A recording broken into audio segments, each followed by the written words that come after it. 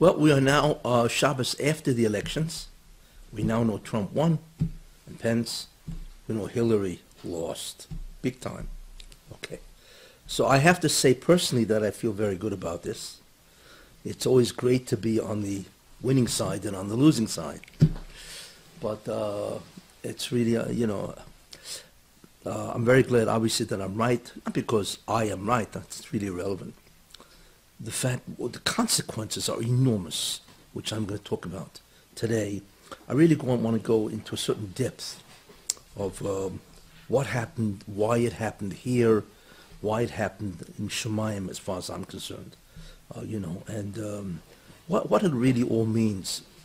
And I also want to say certain very surprising ideas, which I haven't said until now, but now I would like to say some. And it's really, in a certain sense, stunning information. But anyway, so far I had issued two predictions.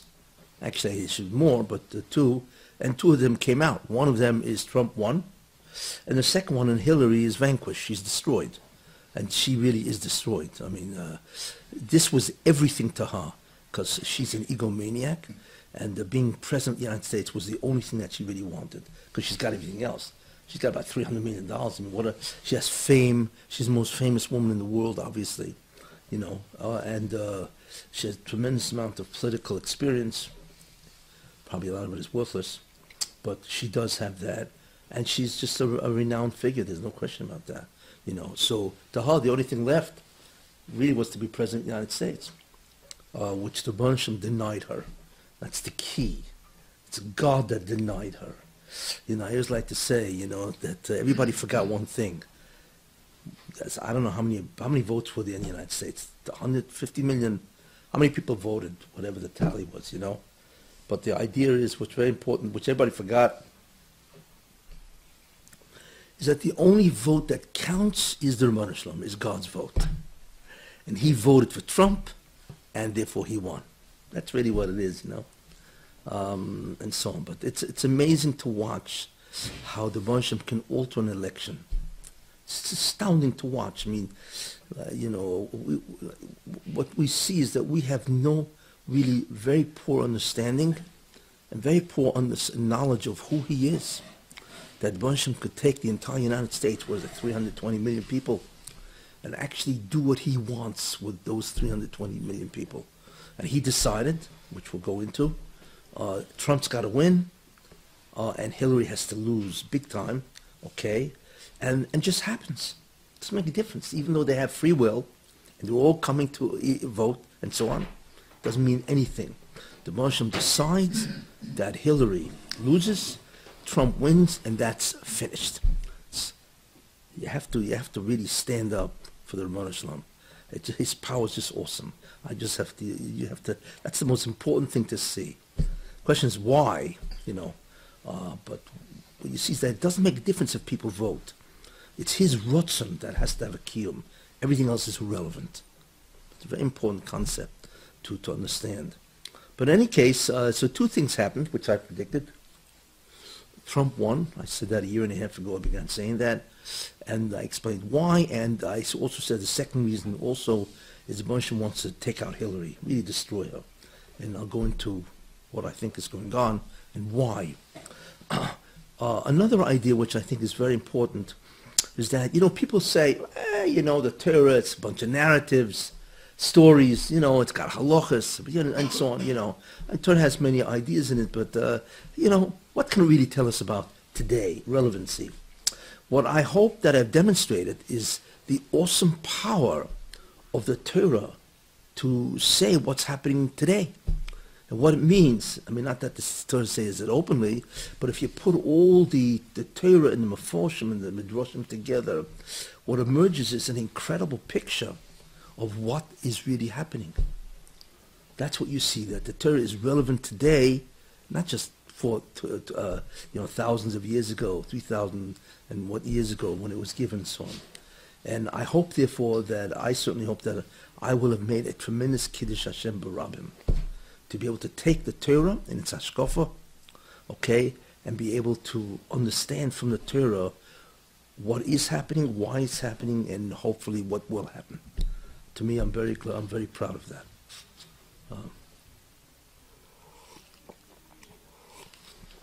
Because like I say, people have this idea, well, the Torah, it's biblical. It's like, it's old stuff. It's antiquities. You know what I'm saying? And we realize that it's incredible what the Torah can megala. Of course, you have to be able to put it together, but it's there. That's the key, So the study of Hashkafa is really a tremendous study. So that's the first thing that we have to understand, okay? Now, the question is, what happened? I go through a series of different ideas. What happened here? This is beyond belief what happened. Everybody's still stunned. Nobody can understand this. So one of the ideas which I had said, which is very important, is that one of the keys to the Mashiach and the whole process is called Even Moasu Haboinim. David HaMelech in Hallel.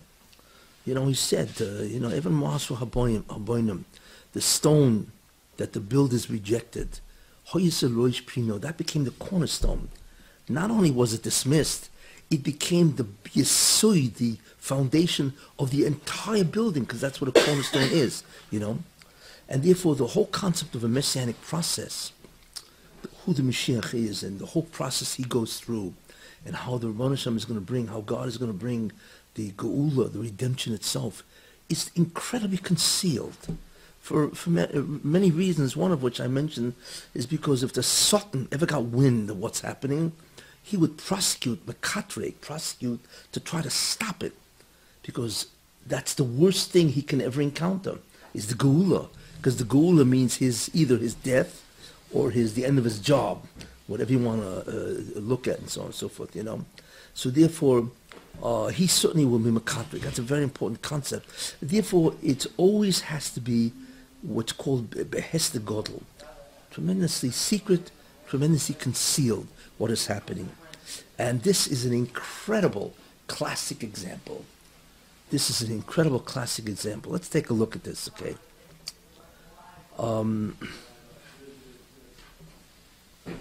The amazing thing about all of this is that everybody hated him. It's just astounding how many people hated this guy, Trump. What does that mean? Who hated him, Obama hated the man. He went around, debasing and saying that this man is an oizvov. He's not fit to be president. It's almost like he said he's not fit to be human. It was just right next to that, So Obama hated him. Hillary, of course, hated him. Sinner. But the Democrats hated him. The liberals hated him. The Muslims hated him because he's going to, whatever he's going to do to them. The Mexicans hate him because he's going to put up that wall, The media hated him. They became propagandists for Hillary, which is astounding to watch what the media did. And I had mentioned that what they did is a tremendous act of betrayal. You have an opinion about something? No problem. Put it on the opinion page. But how can you put this kind of opinion on the journal page, the first page, whatever? That's supposed to be unbiased opinions, right? So they betrayed their profession. What they did is they destroyed their credibility. And we don't even know the repercussions of what's going to happen as a result of that. Because remember, they destroyed their credibility. Everybody said, everybody saw what these guys are doing. Couldn't believe it, that everybody joined in the chorus. We hate Trump, but they're not supposed to do that. They're supposed to, report the MS, which means the good part of him or the bad part. Fine. But and of course, they avoided reporting the bad part of her and the good part of him. You never heard about that, right? So what they did is an incredible act of betrayal. So I think there will be tremendous repercussions because you can't trust the media anymore because they've revealed their incredible bias, that their bias will allow them to betray. Anyway, and of course the most astonishing thing is that the Republicans hated him. It's like, excuse me, he's your nominee. What are you guys doing? No, they hated who knows how many Republicans hated the guy because they said he'll not only will not be president, but he will lose both houses. I mean, Jeff can't, Hasuga, what these guys had, and therefore we have to put either Cruz or Cruz, although Cruz, everybody hated Cruz also anyway, but we have to put, all the guys running and so on and so forth. Just beyond belief how many people hated this man. So that's the concept of Evan Moasu Haboinim, right? Hoyisaloish Pino. Literally, mamash. Okay. The next important concept of Mashiach. So we have one concept is Evan Moasu. I'm giving you two fundamental principles. One concept is Evan Moasu Haboinim, that the Mashiach and the process has to be something which is, in a certain sense, despised. So the Satan doesn't see it, and therefore he doesn't prosecute to stop the process. The second thing which we see, the classic which we see is, it's called V'nahapechu. V'nahapechu. Everybody sees it's going one way, and all of a sudden the next day, not only did it not go that way, it went the exact opposite way. And everybody's stunned. That's the V'nahapechu. The only one who could do that is the Rebbeinu Shalom. He has the koyach, the ability to not only stop the consequence of an outcome, but he can reverse the outcome immediately. And that's mamish what happened. I mean, where's the classic V'nahapechu? Where was that? We know Purim. V'nahapechu, right? Here comes Haman, and he just came from an incredible dinner because he was going to get Mordechai, right? He's coming to Achashverosh, and he wakes up Achashverosh up in the middle of the night. Well, whatever, right? And he expects what's going to happen. That Achashverosh is going to do what? He's going to say, for no problem, go hang the guy, right? Because that's really why he was coming, to get permission to hang the guy. Okay, fine. Goes to him, and in that night, not only does he not succeed in getting Mordechai hanged, which itself is terrible for Haman. I mean, you can imagine how the guy felt, But on the contrary, he has to go lead Mordechai through the streets. So they die that he can't kill Mordechai. He has to give Mordechai unbelievable covet. That's an astounding V'nahapechu. The only one who can pull that off is the Rebbeinu Shalom, is God. There is no being that has that ability to pull that off. You see, why? Because that's the Inyan. Because Mordechai was really a Nitzitz or whatever, a Shurish, probably a Shurish, of Mashiach ben Yosef. That's really where he was. And it's from Binyamin, and so on, And the truth is, had the Jews gone out with Ezra, Konte Chazal, Rashi, Vesito Eim, and so on, Rashi and Yecheskel, Mem Gimel, and so on, that had everybody come back with Mordechai, then Ezra would have been Mashiach ben Yosef. And that's really who he was. He's a Kohen, but it doesn't make difference. Ben Yosef could be any Shevet. You see, and that's the raya for that is when the Chazal tell us Roy Shitinosan Torah al Yodoi, that Ezra was so great that the Torah could have been given through him. What's the remez of that? What do you mean Torah could have been given to him? That means besides Moshe, there was another neshama, Roy, to give the Torah, which is incredible. There's only one neshama that can do that besides Moshe. Moshe is a Mashiach ben Yosef, almost, not for Chet Egel. And Ezra's Mashiach ben Yosef. That's the only one who can give, because really what Moshe was supposed to give was the Messianic light, the Orishan. But he didn't because of the Chet Egel, the sin of the golden calf. So therefore the whole incident of Mordechai and so on, the Moshe brought the whole incident of the Satan and the Kitrug and the prosecution and the whole concept of Achashverosh and Haman to allow the tshuva, which the Jews did, was so incredible that they were roy to Makabel Mashiach. That's why you needed that tshuva. So again, if Mordechai would have been killed, that's the end of the whole process, and so on. So therefore, that happened. That was an unbelievable V'nahapechu. How do we see this? I mean, listen to this. This is a miracle which the United States has never seen before. One, the man has no political experience, nothing, right, to write home about. Nothing. Number two, he has no military experience. I think when he was young, he went to a military school, but that doesn't count. Anyway, he has no diplomatic experience. He was never a diplomat. He was never an ambassador. He has nothing. He has no foreign experience with, foreign governments and so on and so on. Nothing, He's not even a lawyer. Because everybody in the United States president, they've all been lawyers, unfortunately. But he's not even a lawyer and so on and so forth. So what is he? He's a businessman that made a lot of money. You see? That's all he is, right? So the question is, how can a man like this subdue, overcome a woman who everybody wants there to be a woman who's president of the United States. So there's a whole dream about this. And the second thing, she's got 30 years experience. That's a lot of experience. Okay, she didn't do much. Fine. But she still has a lot of experience. Now, she's world known. She's the most famous woman in the world. There's no question about that. Who hasn't heard of Hillary Clinton, right? So in that sense, she has what's called, what do they call that? Who? Name recognition. Name recognition, that's it, yeah. She's got beyond belief name recognition also, you see. And not only that, she's the darling of the Democratic Party.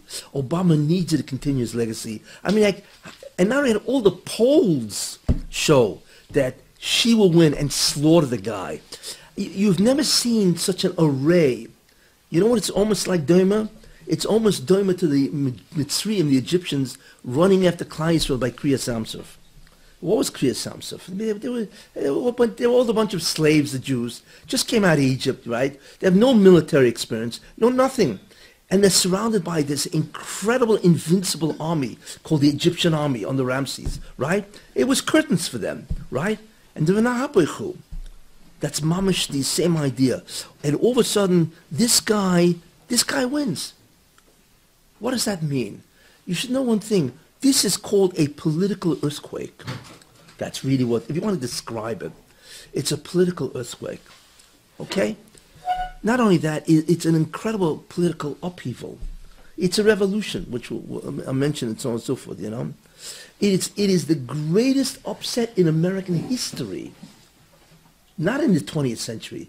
Nothing ever happened like this in the United States. Because it's not just that one guy bested another person. That's not the vote.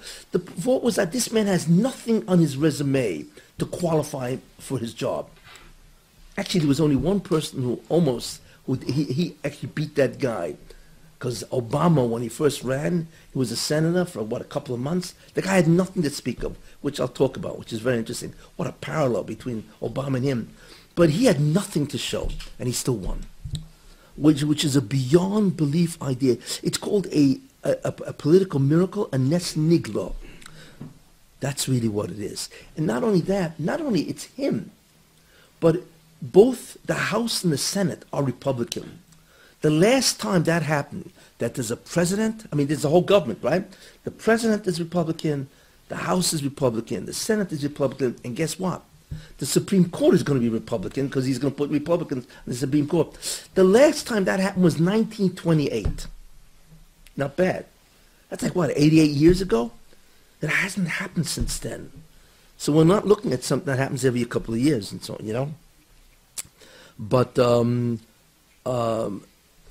it's astounding that this happened and so on, you know? So therefore, that's the concept of an ahapechu. That the Baruch Hashem has such incredible control that he can take anybody. You want to be president of the United States? No problem. Just get the Baruch Hashem to put you on his agenda. Are you nobody? Nobody ever heard of you. It doesn't make a difference. It'll happen. You see, all you need, God has to be your campaign manager. Then you can win. It's irrelevant that you have nothing going for you. Very important concept. Anyway, so therefore, the second major idea is the concept of an ahapechu. First was Evan Moasu Aboinim, right?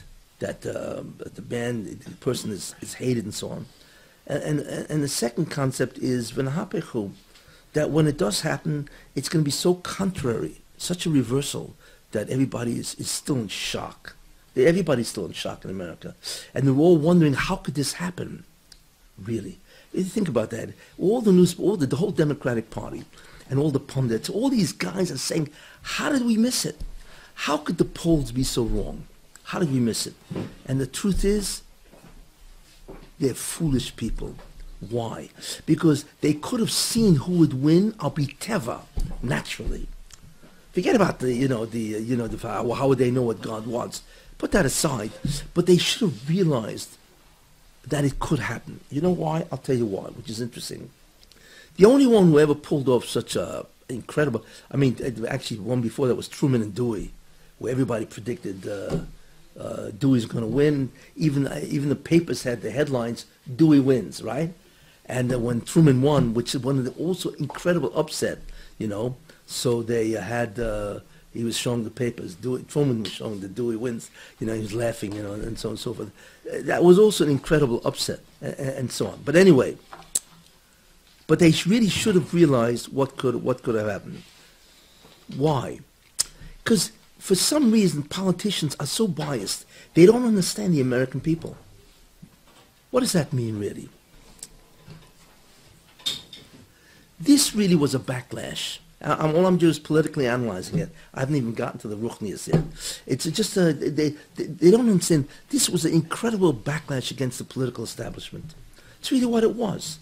Everybody, they just rejected Obama. They rejected political correctness, you see, and they really rejected the whole Washington. Why did they do that?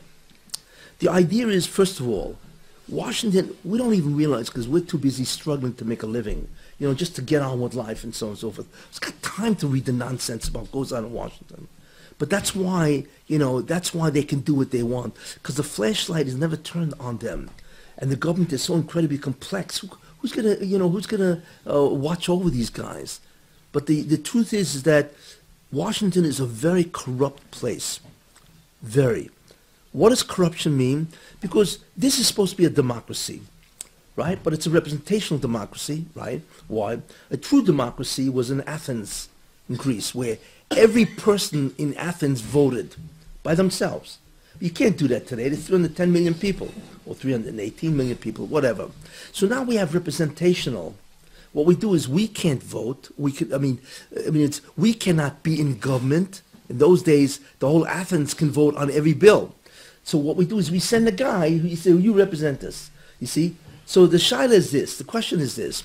Who do they really represent? I think it was Lyndon Johnson, but they asked him a question. As soon as you became president, right, the next day, after he swore in and so on, so what's the first thing you began thinking about? You see? And you know what he answered? How do I keep my job? How do I preserve my power? Because it's incredible. The first thing they think about is, now what do I do to make sure I'm president after 4 years? You see? That's always the most important idea that they have. And that, therefore, gives them bias, self-interest. They want to preserve their job. Not only that, they want to make money, right? Not only make money, also they want to have fame, they want to have recognition, they want to have covered, they want to have all this stuff. Therefore, they become biased. So what happens as a result of that is the reason why they're voted in to be representational is what? Is what's called a public trust. Hey, you're not here to further your career. You're here to represent us, what we need, not what you need, So everybody knows they're going to be corrupt. So at least we're hoping that you'll help us and you'll help yourself. Forget about being tzaddikim. That never works. Where he only is worried about his people. That never works. But they hope at least, chetzi lechem v'chetzi l'Shem, right?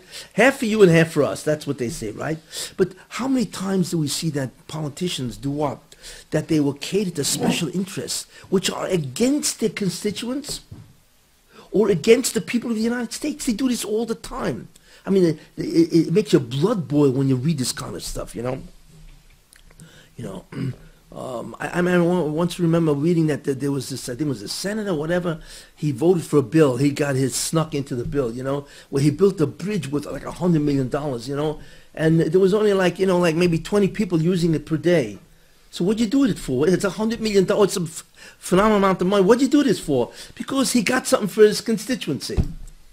That's all he's interested in. Nobody's using it, so it's a monumental waste of money. Who cares? It's not my money, it's your money, too bad. You see? And this goes on day in and day out. There are thousands of examples of this, day in and day out. So they are incredibly corrupt, which means that their interests will corrupt the public trust. And this happens all the time.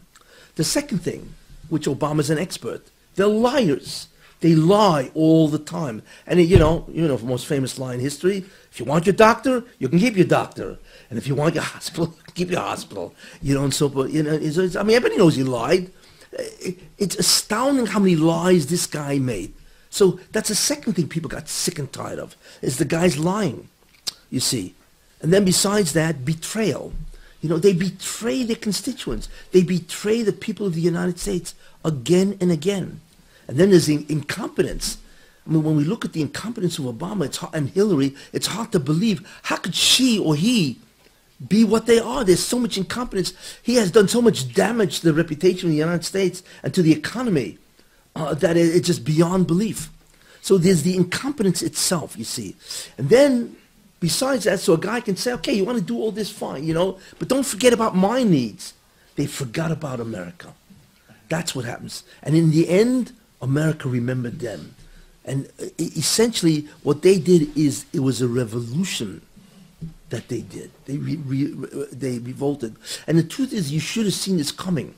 Why did Obama win in 2008? Do you know why? It wasn't Obama that won, because the man was filled with scandals. Remember the scandals, Reverend Wright, you know, and how many revolutionaries he was friends with, and, you know, communist Alinsky and all this kind of stuff. I mean, and this guy had no experience, you know, and he was a security risk. There's nobody that would have hired him even to be a CEO of a corporation, let alone a United States president, you see. So the question is, why did he win? And the answer is, he didn't win because of him. He won because people hated Bush. People hated Bush, George Bush, and so on and so forth, and therefore they rejected the establishment, and therefore they rejected Hillary then. Remember Hillary ran against him, and she lost? Why? Because they got sick and tired of the establishment. So they put in a guy that was nobody, no experience, nothing. What does that remind you of? Doesn't that sound like Trump? Same idea. So really, if they would have looked at the previous election, you understand? They would have realized, hey, how long can you do this to the American people? How long can you stick it to these guys? Doesn't make sense. They should have realized, and that's why Hillary lost the first time. Yet they did not learn from their lesson. Interesting. And therefore, they were completely rejected. They rejected the entire government and so on and so forth, which is interesting. So that is what's called Teva. I have analyzed this, you know, just mitzad Teva, just mitzad in terms of what the natural order is, of why things happened and so on. So we're looking at, you know, a man that was hated, a man that had no experience whatsoever, okay, and we understand why the American people, and that's really what this election is all about. They rejected the political establishment. Very important idea. But there's something else that happened. And this is, we now begin to understand the ruchnius of the entire matter.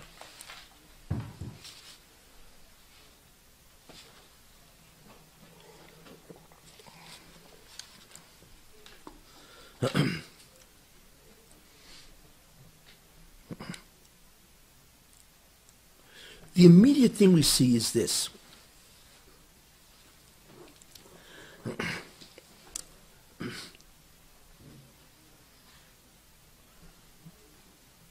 By rejecting government, what were they really saying? Now, it's not everybody, but in tens of millions of people, by rejecting the government, all the, what's called the chicanery, the fraud, the sheker, the rishus of this whole administration, what were they really saying? America, or a lot of Americans, at least half, did tshuva. What is tshuva really? What is repent?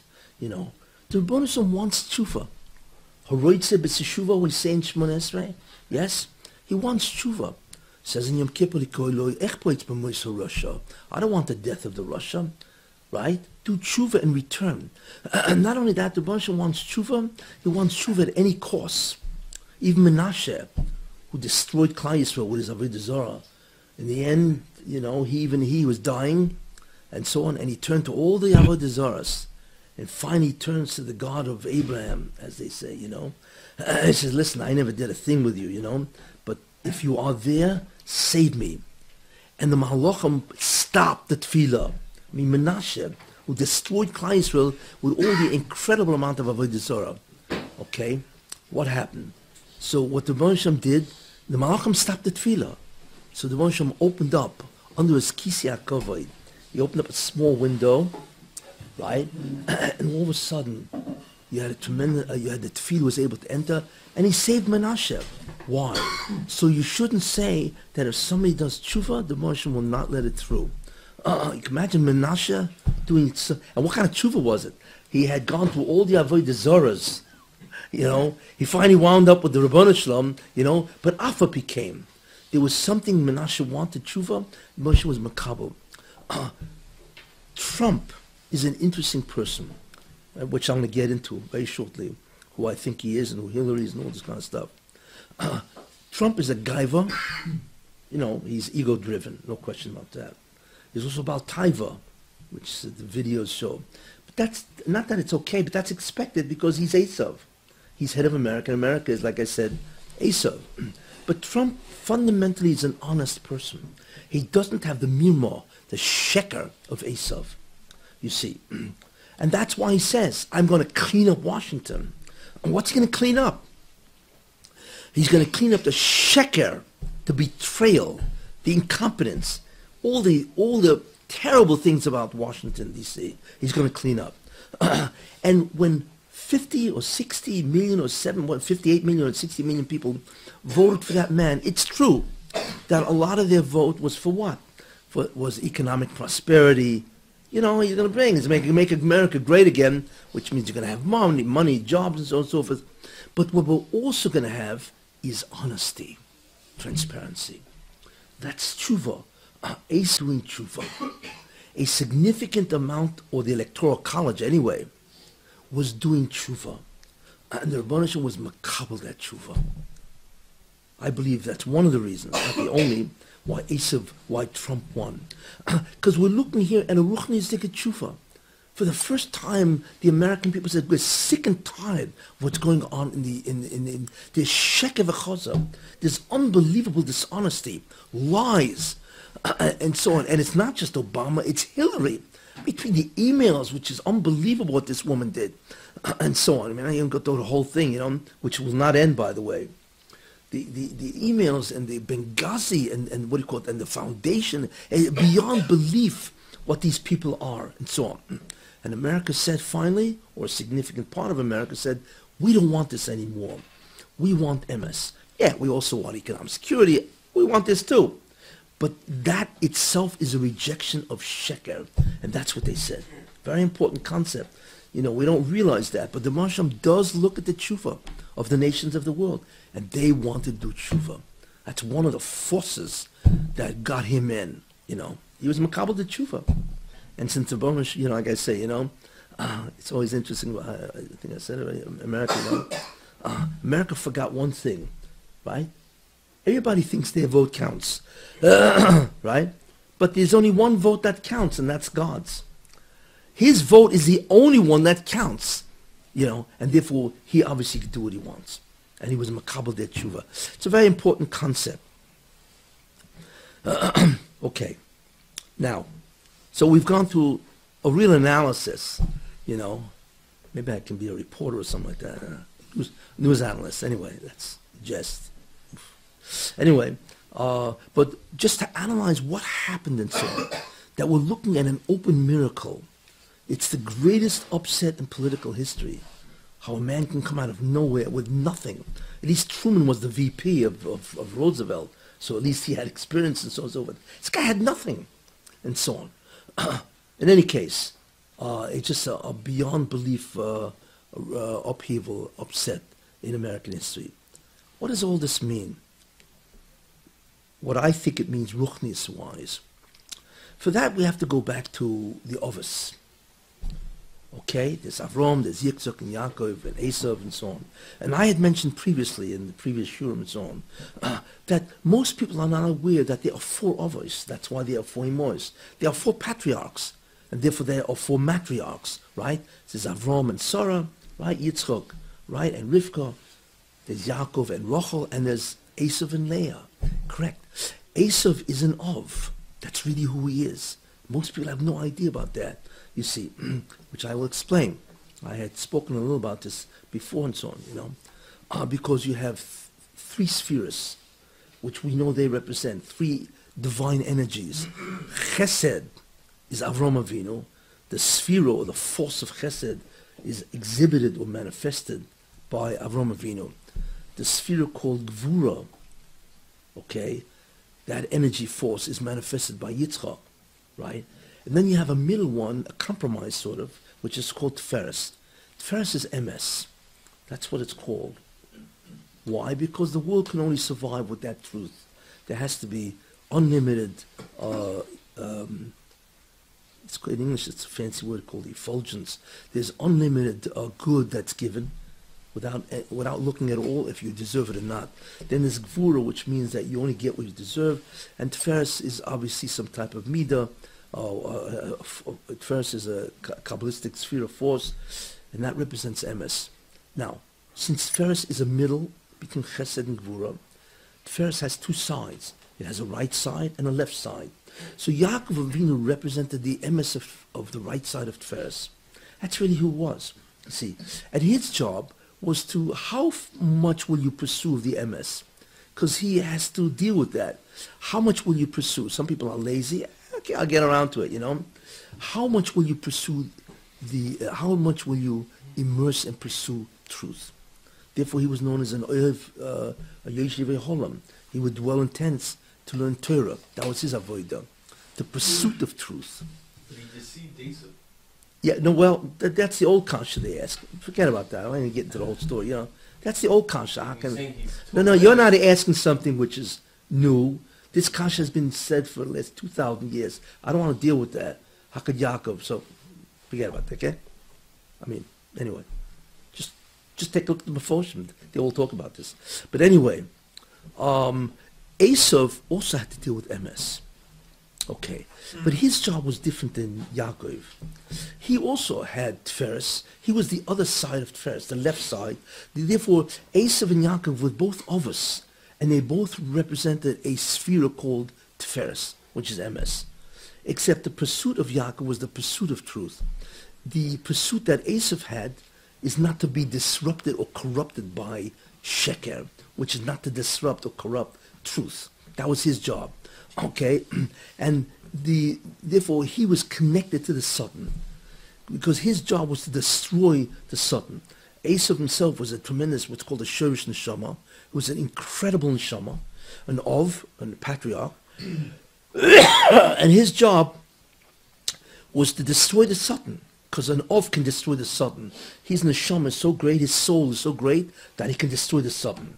Okay, and therefore he was connected to the Satan in order to destroy him. Rav Moshe Chaim Luzzatto says this, Ramchal, and so on. Okay, and therefore, in order to help and corrupt emes, which is truth, okay, he also had a mix of gaiva and taiva, and that will corrupt truth, because you're so interested in gaiva and taiva, you don't want to see the truth, you want to deny it, and so on. Okay, so therefore, the real concept of Esav is truth.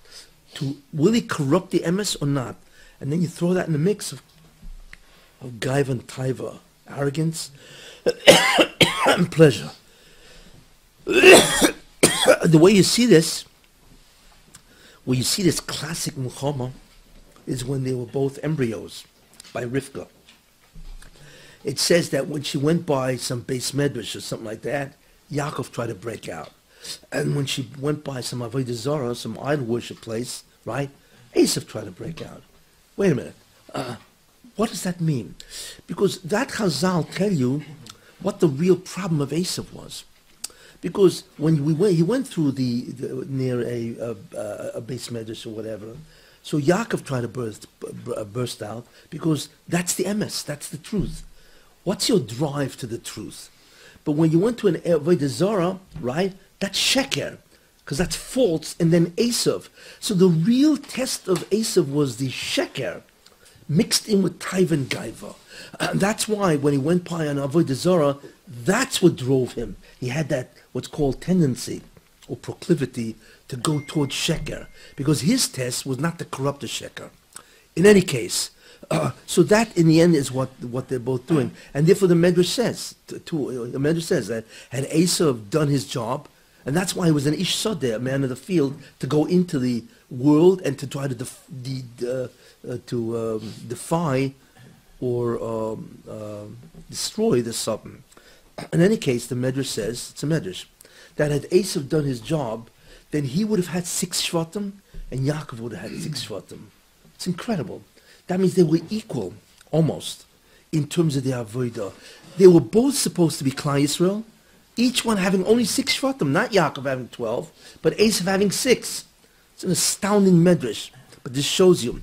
And not only that, there's a commentary called the Paneach Raza, who's a Rishon. He says something very interesting. Which job was harder? The job to pursue truth totally, or to make sure not to get corrupted? Truth should be get corrupted. So the Paneach Raza says Esav's job was much harder because the gematria of Esav is 2 times Yaakov with the Vav. Twice. So he says that Esav was twice as great as Yaakov Avinu. Believe this? It's astounding. It's Paneach Raza, it's a Rishon. That's how great Esav was. Because to fight evil is much more difficult than just to pursue truth. Whatever, and so on. The problem was, of course, is that Esav fell. He fell. The taiva and the gaiva became too much, and therefore he had to corrupt the truth, because that's the only way you can get what you want. You have to fool yourself. It's called self-deception. So Mirma was and that became the Mirma, the sheker, the falsehood, the deceit. He developed that as a major midah. Okay, now, therefore, what's interesting is you have Esav, what's called before and after. There's Esav before the fall, right? And there's Esav after the fall. Esav before the fall was a tzaddik. In fact, Rashi says they were twins. You could not see the difference between Esav and Yaakov until they were, 13 years old. At some point in time, Esav made a decision, right? I'm dumping the whole Ruchnius. I'm going after Olam Hazeh, this world. At some point. But what happened before? There was a point when he didn't make that decision. So therefore, what's interesting is Nitzoitz, a spark from the soul of Esav, before he became a Rasha, when he had this incredible tahara, purity and so on and so forth, okay, that is pure. That goes into Antoninus. If you see what Antoninus, Rashi uses them as the example where it says, Shnei goyim bivitneach. There are 2 nations within you. Rivka goes for what's happening, so she goes for Shem Ve'eva, for the prophecy, and he says there are 2 nations within you. So Rashi says, who are these? It's Antoninus, which is Rome, and Rabbeinu HaKodesh, right? What's that mean? That means that's the Toiv Sheba Esav. The Toiv Sheba Esav is the Nitzitz, is a spark from the soul of Esav, right? Before the decision is made. And that goes into Antoninus. And guess what? From Antoninus, it goes into, as far as I'm concerned, Trump. The gematria of Trump, I mentioned before, is Mashiach ben David. Why? Is that an accident? Not that he's Mashiach ben David. Of course he can't be, right? But he is, as I have spoken, he is involved in the messianic process. His job is to matar es Edom, to purify Edom, the Toiv Sheba Edom, which is America. That's why he won. So really, if you think about that, he's Esav or Edom, so it's no chiddush that he has gaiv and taiva, that he has arrogance and he has pleasure. No chiddush, that's what he is. But he doesn't have mirma. He doesn't have the sheker, and that's fundamentally Esav before he fell.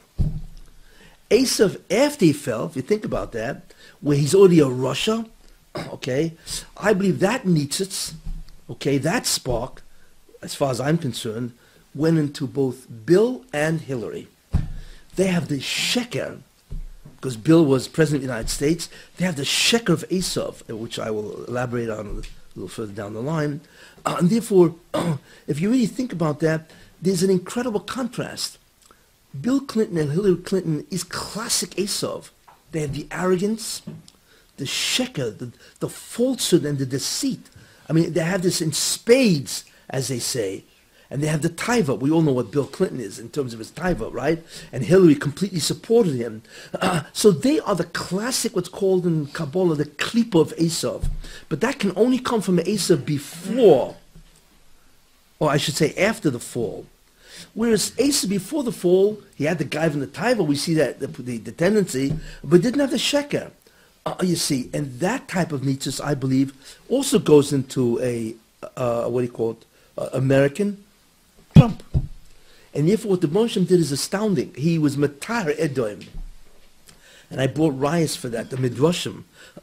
You see many Midrashim that say Esav will remove the tumah and he will become tahor. You have to go for the previous lectures and so on. You can't go back and so on. Anyway, so therefore the tar of Edom, of Esav, comes about through Trump, who doesn't have the sheker. I'm not saying he didn't lie. I mean, everybody lies once in their life, you know. Maybe mother said, "Hey, you're eating cookies. Well, why are you doing?" The guy said, "I know, I never ate any cookies." You know, everybody lies about something, you know, except tzaddikim nefloim and so on, you know. But I'm talking about in general. He doesn't have that character trait to be a pathological liar. She is, you know. She lies all the time. It's astounding. You know, in Obama, they say it's the same business, and so on, you know. Therefore, as far as I'm concerned, that's basically what happened. So what the Rebbe Shem did is astounding. He was Mavara Esav, Birur.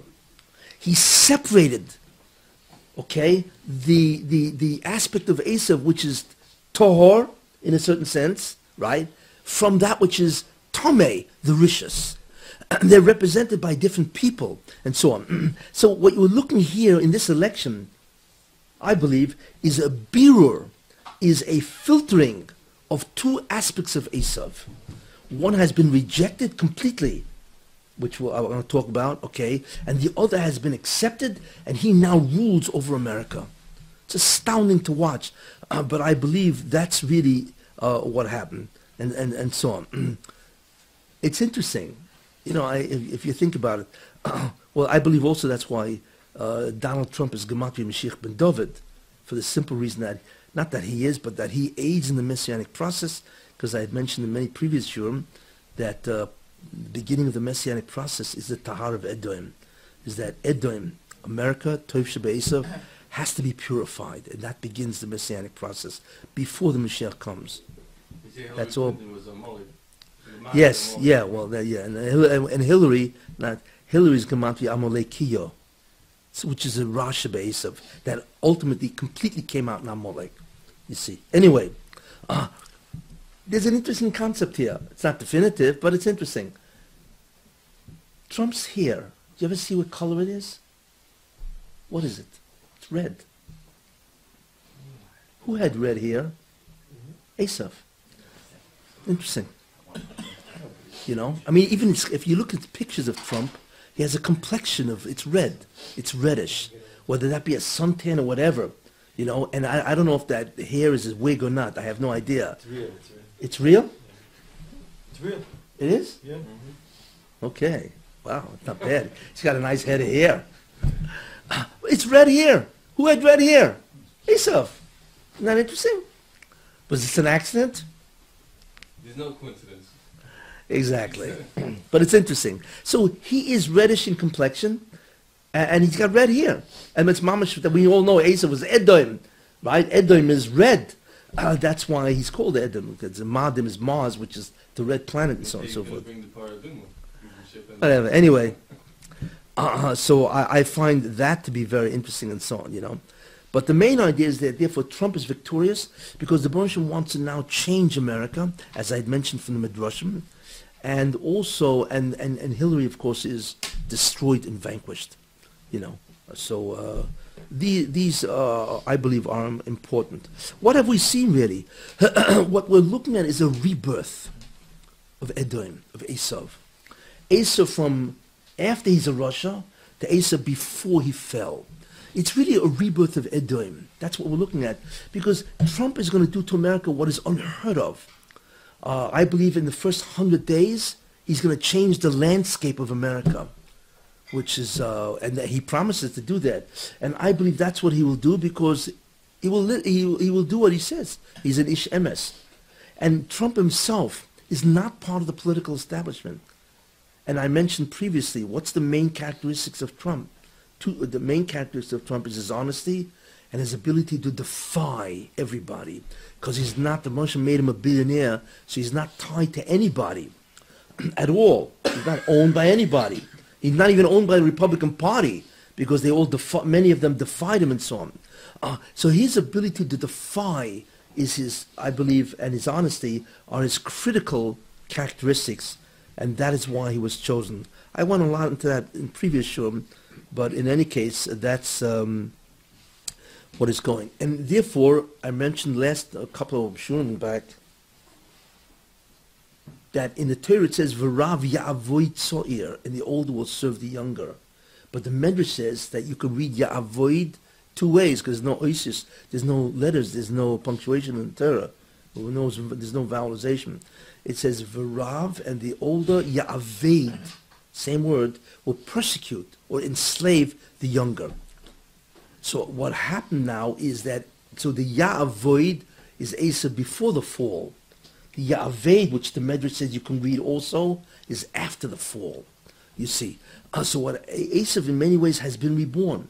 He will now go from what's called the Klippo, or the tremendous, the Ummah, the nation, that has persecuted the Jews, okay, in terms of, I mentioned there are three aspects of Esav.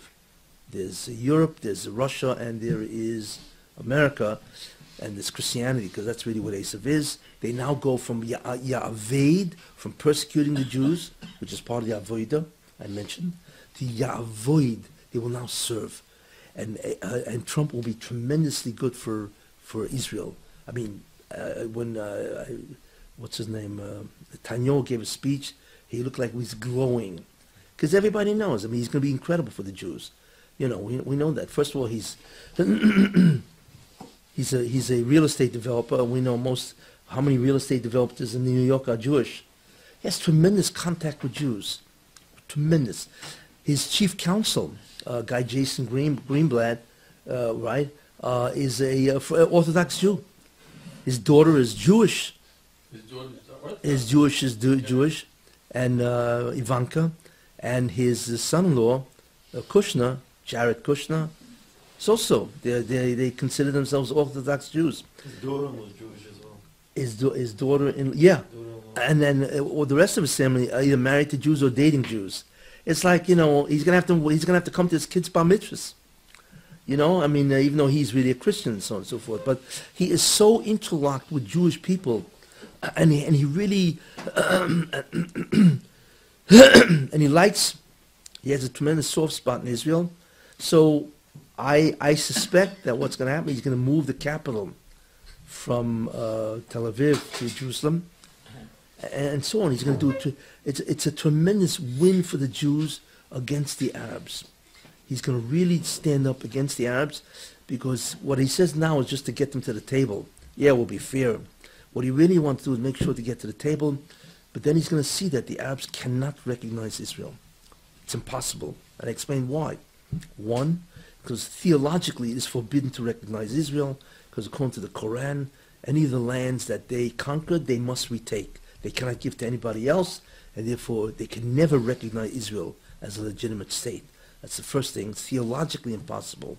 Second thing, that whoever does make peace with Israel and recognize Israel will be assassinated the next day, either by Hamas or by ISIS or Al-Qaeda or Hezbollah or any of these organizations, any of these terror organizations and so on. That's the second reason. And the third reason is because if any of the Arab states ever recognize Israel, it'll become enshrined in international law in the UN. And then if the Arabs attack Israel, then Israel by law can destroy the Arabs. They can't do that, because once they admit, then it becomes international law. They become recognized as a sovereign state, even by the Arabs. So they certainly cannot, they can't do that, because then their whole objective is to destroy Israel. So that can never happen. And Trump will realize that, and he will go, of course, against them, and to get rid of the whole business of two states, no more land for peace, and now it's just Israel and so on. And the Arabs will have to get in line. You see, and to make sure, you have to realize what happened. The Rebbe Shalom has cut the legs of the Arabs. You know how he's done that? It's incredible. Because United States, what was the strength of the Arab nations? Oil. Yeah, you know, oil, that's their strength. But the United States, because of fracking and shale oil has now become one of the greatest importers and exporters of oil. They don't need the Arabs anymore. And with Trump, what's his major policy? To bring back all the energy, right? He's going to bring out all the energy. The U.S. will not need any Mideastern oil. So therefore their clout is gone. Not only them, but Israel has now will become with the Leviathan gas fields, one of the greatest exporters of gas in the world. So therefore, the Arabs are incredibly diminishing. And another thing which many people are not aware of, I heard, is that the oil wells in Saudi Arabia are going to run dry in 6 years. As they say in Yiddish, ois kaplich machen. That's it. No more, because they're nobody. I mean, and that's why Saudi Arabia is desperately trying to move away from oil as a major export into whatever they're doing, into other industries and so on, because they realize that the handwriting's on the wall. In 6 years, it's over. So what the Moshe has done is he's neutralized all the Arab nations, so therefore America doesn't even need them anymore, so they no longer will be biased to support the Arabs. The era of the Arabs basically is over because the whole Middle East is shattered. And I'll talk a little more about that. But anyway, this is a very important concept. We are now witnessing the rebirth of Esav and Edom that goes from he will persecute the Jews to he will, which is really Christianity, he will now serve the Jews and so on. And obviously not only that, but Trump will protect Israel against from Iran. Iran, which wants to destroy the Jews, Trump will now defy, that's why you need his defiance, will be so great that he will defy the entire world, because we know that there's always two standards, right? The double standard. You know, whenever Israel fights the Arabs, it's always the Arabs that are right? And Israel, that's the Israel, that's the guilty party. He will defend Israel against the entire UN, Europe, everybody. And that's why I feel that's why the Muslim wants him as a major person, because he has this character trait of defiance. So that's another very, very important idea. They never changed that clock.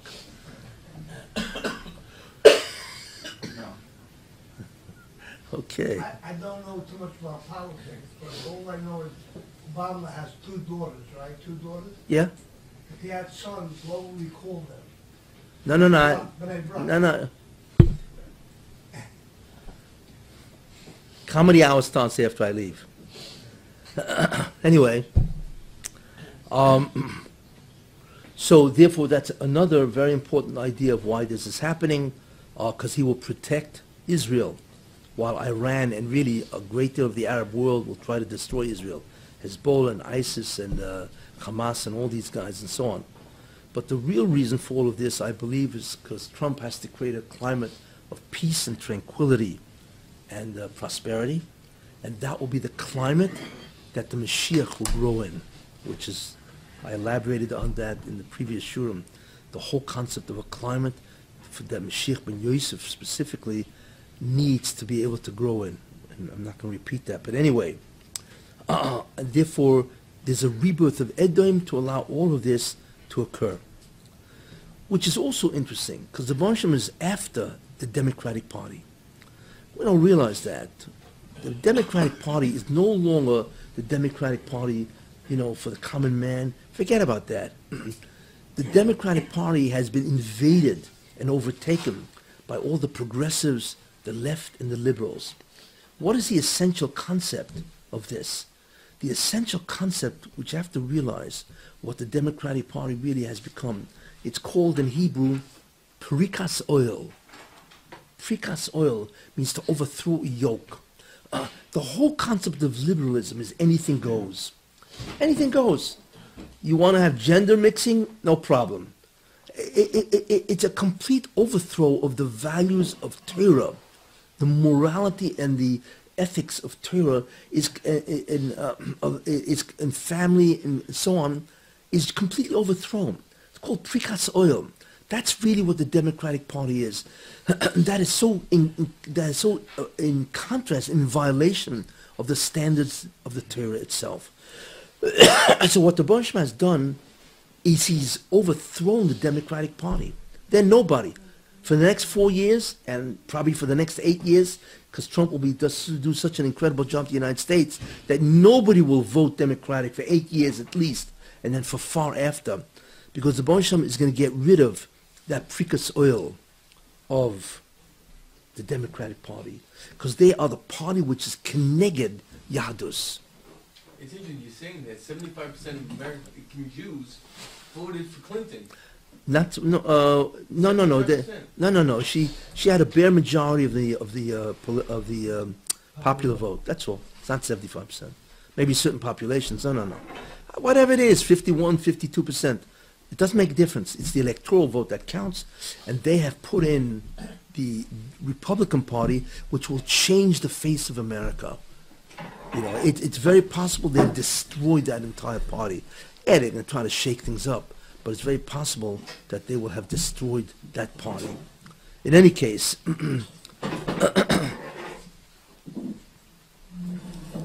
by the way, that's why Jews always prefer the Democratic Party.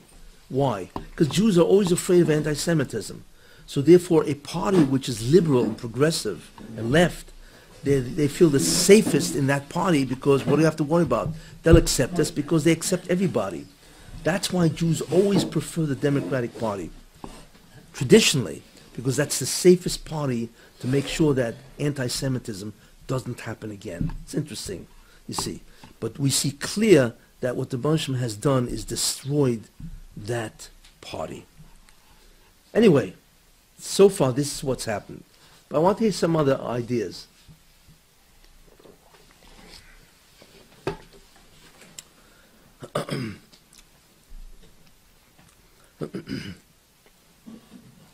Obama.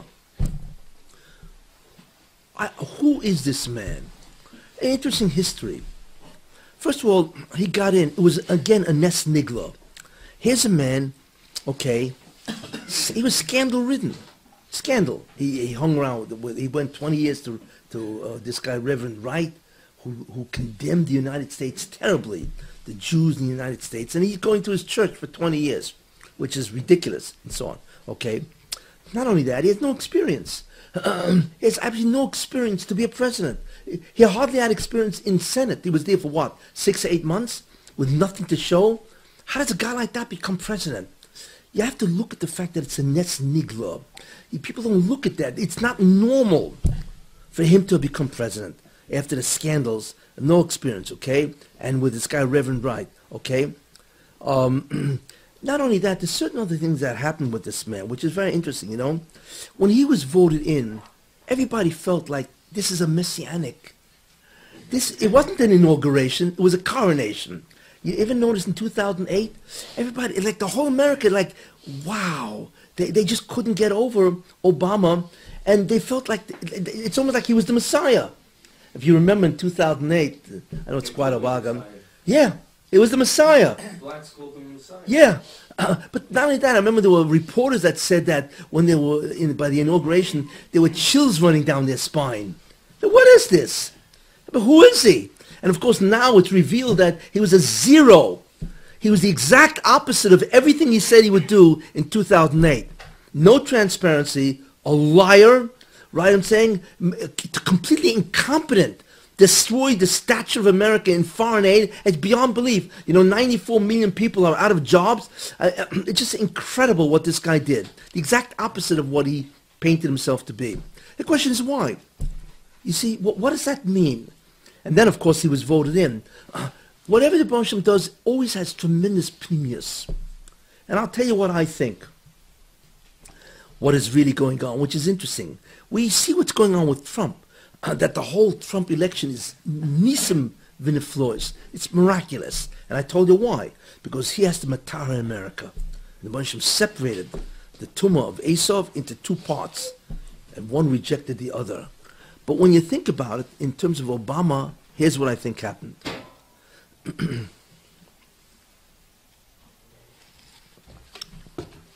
The same medrash that says, it's a Yalkut Ruveni, the same medrash that says that Esav will have a tahara.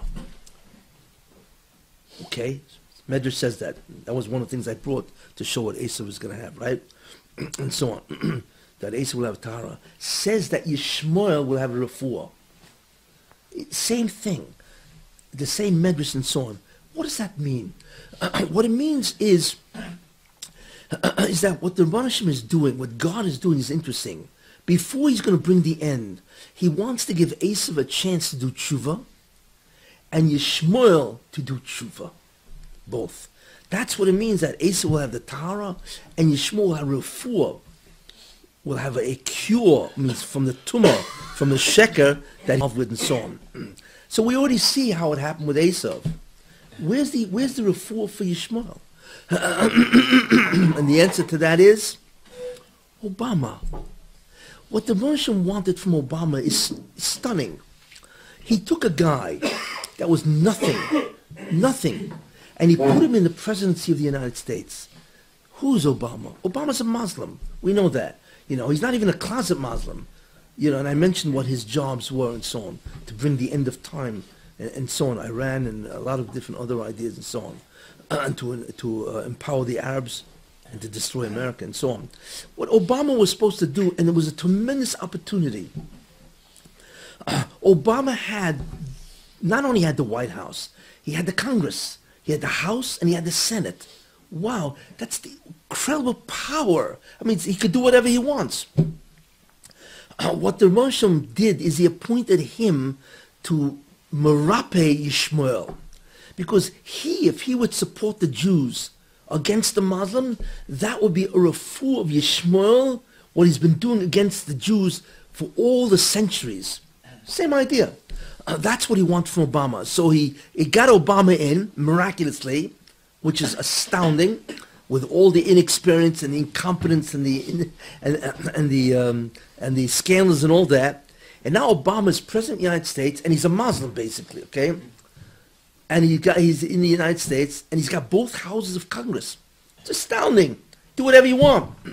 And what he wanted Obama to do is, you, Merape Yishmael, I gave you the power, I put you in miraculously, you need to show the emes of who the Jews are and who the Arabs are, Yishmael. Okay? And he had the power. What did he do? It's a fool. Instead of using the power to represent the truth, the man totally went against Israel. He's probably one of the worst presidents in U.S. history against the Jews. He went against them, empowered the Arabs again and again. I mean, just go through the last 8 years, what he's been doing for Israel, and so on and so forth. He empowered the Arabs against the Jews, right? Besides destroying America and everything else he's been doing, the incompetence and all that. But he went against the Jews, which is terrible, in a way which no president has ever done. You see, I'll never forget which one of the most embarrassing moments is he had Netanyahu, who was coming for a visit to Obama. If you remember this, he had him go through the back door of the White House. I don't know if you remember that. What a busha.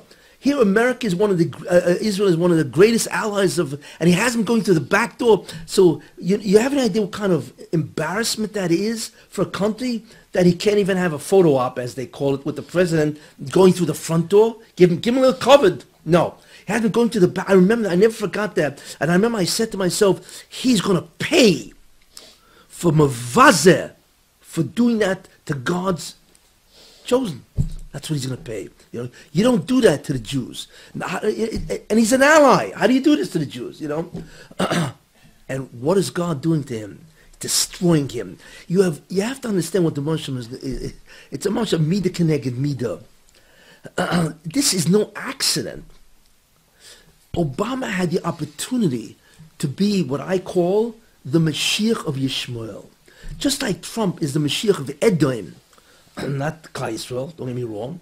He's the Messiah of Edom, Esav. That's really who he is. And that's why the gematria of Trump is Mashiach ben David, because that's really who is not of Eretz Klal Yisrael. He is a Messiah figure, which is a major leader. That's all a Messiah is, an anointed one to carry out a tremendous job. He is a Mashiach to purify Edom. Obama, I believe, is a Mashiach of Yishmael, which meant that he should have been Matar Yishmael, because if a Muslim would now, what he call backtrack, and say, Jews, you're right, and he could have solved the whole Arab problem, basically, because he had the power to do that, and he didn't. So he's a fool. He gave up an unbelievable opportunity. That's why the gematria of Barack Obama is Mashiach. That's the gematria of Barack Obama. But the problem is that the gematria of Mashiach is also the gematria of Nachash, the snake. So he had a choice. He could have done incredible schus for Yishmael. And that was the Baruch Hashem's attempt to bring a refuah, as the Medrash says, to to Yishmael. And America could do that because there's no country in the world that could do that, that has the power to change the ideas of Yishmael. But had he stood up for that, for Jews, and not debased Jews, which he did with Hayom, then he would have been, his presidency would have been incredible. So what happened? And that also tells us many ideas. That's why everybody felt he's a Messiah. Why are they feeling he's a Messiah? I don't know if you remember what happened in 2008. People were talking about it like he was the Mashiach. It wasn't, like I say, it wasn't an inauguration. It was a coronation, if you remember what happened in 2008. Like, I'm telling you, it was like incredible to believe the Messiah has arrived. Why was anybody feeling that? Because in a certain way, he was a Mashiach of Yishmael. So automatically that Shefa is felt by everybody because he has a certain task to bring a refuah to Yishmael and so on. And that's why he's elected miraculously, and that's why he has both houses and so on. But the man was a fool. He gave up the opportunity, and instead of siding with the Jews, he seeks to destroy them again and again. And everybody's worried now after the election, is he going to now come out and support the UN Security Council? There's a whole fear, which I believe he won't do, for many reasons, that he can't do it anymore. He's over with. And I'll explain why. So the Moshem is destroying the Midah Keneged Midah. Every president wants to do one thing. Besides preserve his power, every president wants to have a legacy. He wants to be remembered through history. Everybody president wants to do that. Now, take a look at Obama. He ceases to be president on January 20th. So his ability as president is gone. Second thing, who would have carried on his presidency? Who was the continuity of Obama? Hillary. She's gone. So therefore, she cannot even carry on, you see. And his legacy, Trump is about to undo his whole legacy. His whole signature legislation, which is Obamacare, he's just about to undo. He's going to undo a tremendous amount. So the guy's going to have no legacy. The guy's building a $700 or $800 million building, library. That's what they all do for the presidential papers in Chicago. But guess what? It's going to have all his legislation, and every legislation can be stamped canceled. Canceled. So he's going to have you can't believe this. Instead of his library exhibiting what he's done, it's going to exhibit everything that he has done and been canceled. You have any idea what kind of booster that is for a president?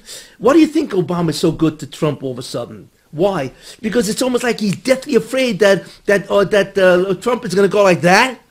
That's the end of his legacy. So he's trying to butter him up to be good. Please don't destroy me, because Trump has the ability to undo everything he did, almost, and to leave him with nothing. You talk about a Midah Keneged Midah, where the Moshem says, you want to debase my people?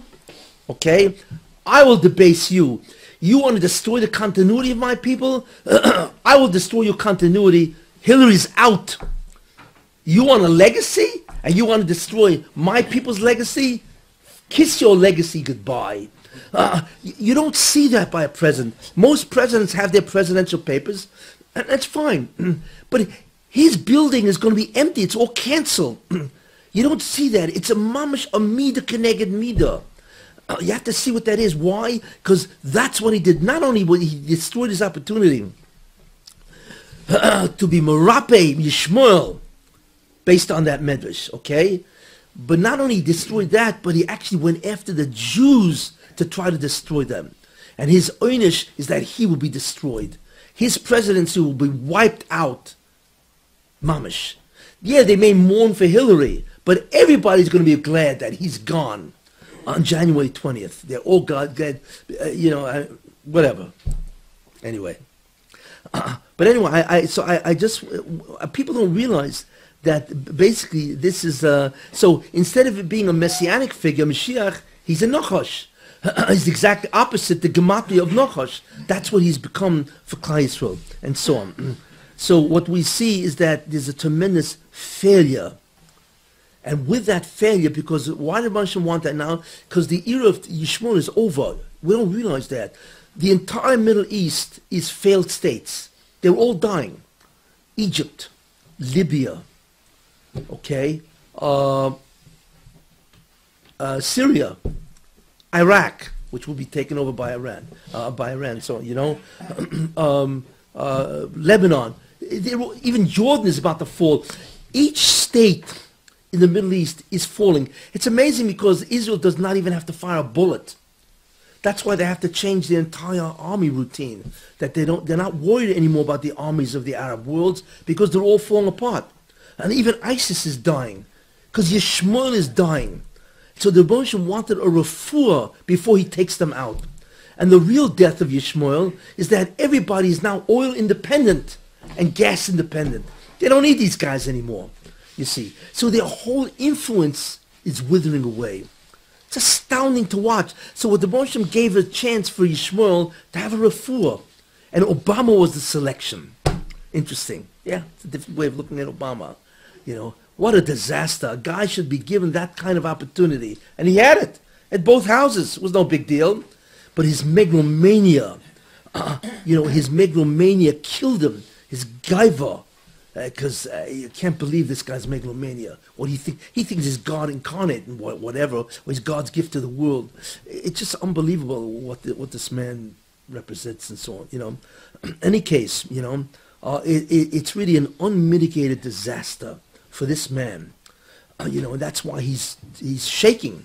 That's why he's so good to Trump, because essentially he's begging the guy, don't wipe me off the map. And that's exactly what Trump is going to do. Wipe him off the map. No more legacy. So it's much more than Hillary. This election was not only destruction of Hillary, it was a destruction of Obama. You see, Yishmael and the Rasha Be'esav, they're both on the way out. Anyway. We know that Trump won't fail in his mission. Oh, hold on. Trump messed up. He already messed up. Somebody has to warn that man. I will explain. But I want to tell you one thing before. Something unusual has happened today. Yeah, this Shabbos, Parshas Lech Lecha, right? Yud Aleph Cheshvan. You know what that is? Besides Rosh Hashanah is Yotzai. Okay? This has been the third international observance of Shabbos. You know that?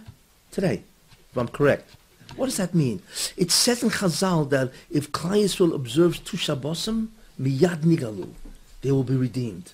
Okay, now obviously all of Klal Yisrael is not going to do that, but the Moshe is a tremendous merachim. He's not going to wait for all the Jews. That'll never happen. But if 1 million Jews do that, then God counts that. It's incredible. I mean, today what do we have? We have like 1 million Jews observing Shabbos, but it's interesting. It started in 2014. That was the first Shabbos, right? And then it started again in 2015. Klal Yisrael has observed two Shabbosim. 1 million people. You have any idea what schus that is? What tshuva that is? Even if it's only 1 million Jews. Because that's basically all that there's left. And so on, That has to be an unbelievable schus for Klal Yisrael. And therefore, it started 2014 before Trump began to run. And the next Shabbos, before Trump was nominated. And now we have the third Shabbos after he won. Does it play a part? Does the fact that Klal Yisrael has observed two Shabbosim, did that play a part in what happened with Trump? I believe it did. And it's probably the only time in history, basically, that Klal Yisrael, that many people, for thousands of years, have observed Shabbos. And that has to be an unbelievable schus. It really does.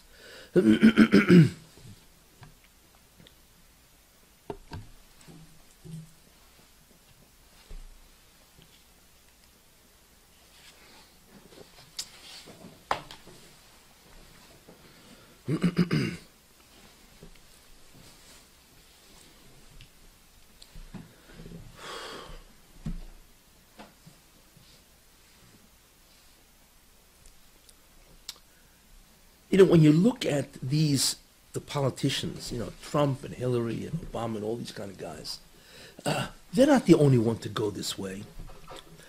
The problem is nobody examines history. I shouldn't say nobody, but and therefore they don't see what's happening to all the presidents. Let me show you what's going on. Very, very brief, because it's much more extensive and so on and so forth. That the Bolshevik is not tolerating the nonsense of the American establishment. Doesn't tolerate that anymore. Let me show you. let's take the case, okay? We could start with George Bush, the senior, okay? There was the Iraq,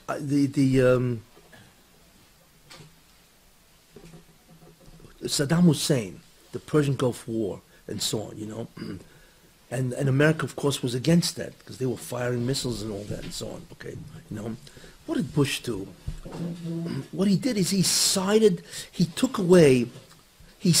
with Jordan, even though Jordan sided, if I remember correctly, with Saddam Hussein, and he took away the $10 billion loan guarantees for Israel, which is a tremendous avla. I don't recall the exact reason, but it was a tremendous betrayal of an ally. So he was punished. He only won one election. Do you know that he had an 88% approval rating right after that war? And he couldn't even win the second time. You have an idea, Bush, what a busha that is for a president? To have an 88% approval rating and he couldn't even win a second term? Why? Because you can't do that to the Jewish people and get away with it. He's number one. Number two, Clinton, Bill. The man was incredible. There's the Oslo Accords, which was forbidden to happen. Why? Because everybody knows, or they should know, that the Arabs cannot make peace. So what Israel did is unheard of. They legitimatized the claim of the Arabs that the Arabs have a chelik in Eretz Israel. And according to nature, natural reasoning, that is the end of Israel. Because once you admit, you know, it's like a guy goes to court, you know, and the guy's a thief. So the judge says, did you steal from this man?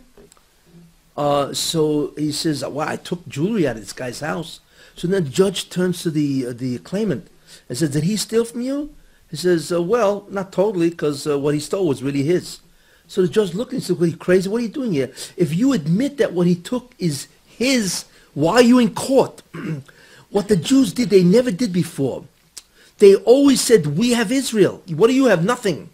But the Oslo Accord, they admitted that the Arabs have a chelek, have a part of Israel, thereby justifying the complaint of the Arabs.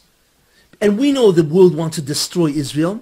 So what the world does is they use that now as a great way to destroy Israel by saying, you see, you yourself admitted the Arabs have a claim to Israel, so you got to have a two-state solution. What Peres and what Rabin did is beyond belief. They gave legal justification for the Arabs to have a two-state solution, which never happened before.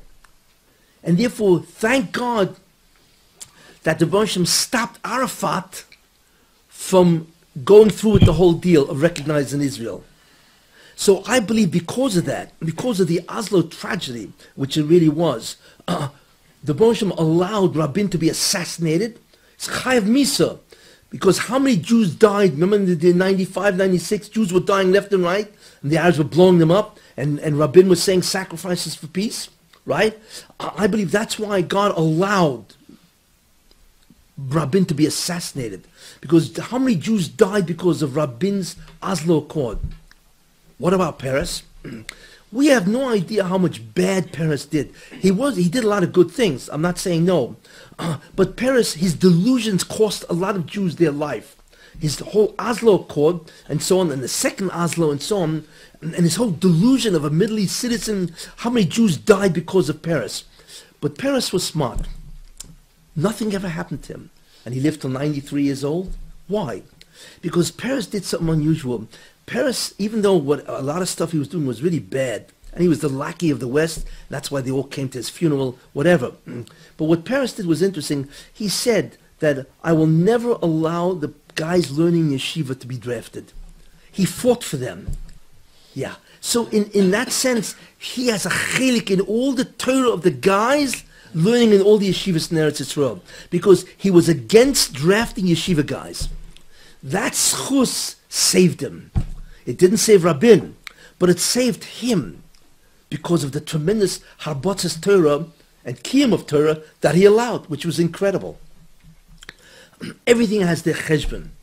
So, wait. Anyway, so you had the Oslo. Now, what about Clinton? How does a man like Clinton, the President of the United States, allow Jews to die when the agreement is that they're going to negotiate? Instead, he invited Arafat to the White House more than any other person, in the, what I call the Lincoln bedroom, wherever he slept and so on, But the U.S. would never have agreed to this. If you make an agreement with somebody and you violate the agreement, then that's a breach of contract, then the whole agreement falls apart. So what Clinton did, is he ignored the breach of contract because the Arabs or Arafat agreed to what? To negotiate with Israel. Instead of negotiating, he killed Jews left and right. All the people dying, all the bus bombings and all that. And Arafat was behind it all. So how could he never say to Arafat, what are you doing? Are you crazy? The whole agreement is off. He didn't do a thing. He never stood up for justice.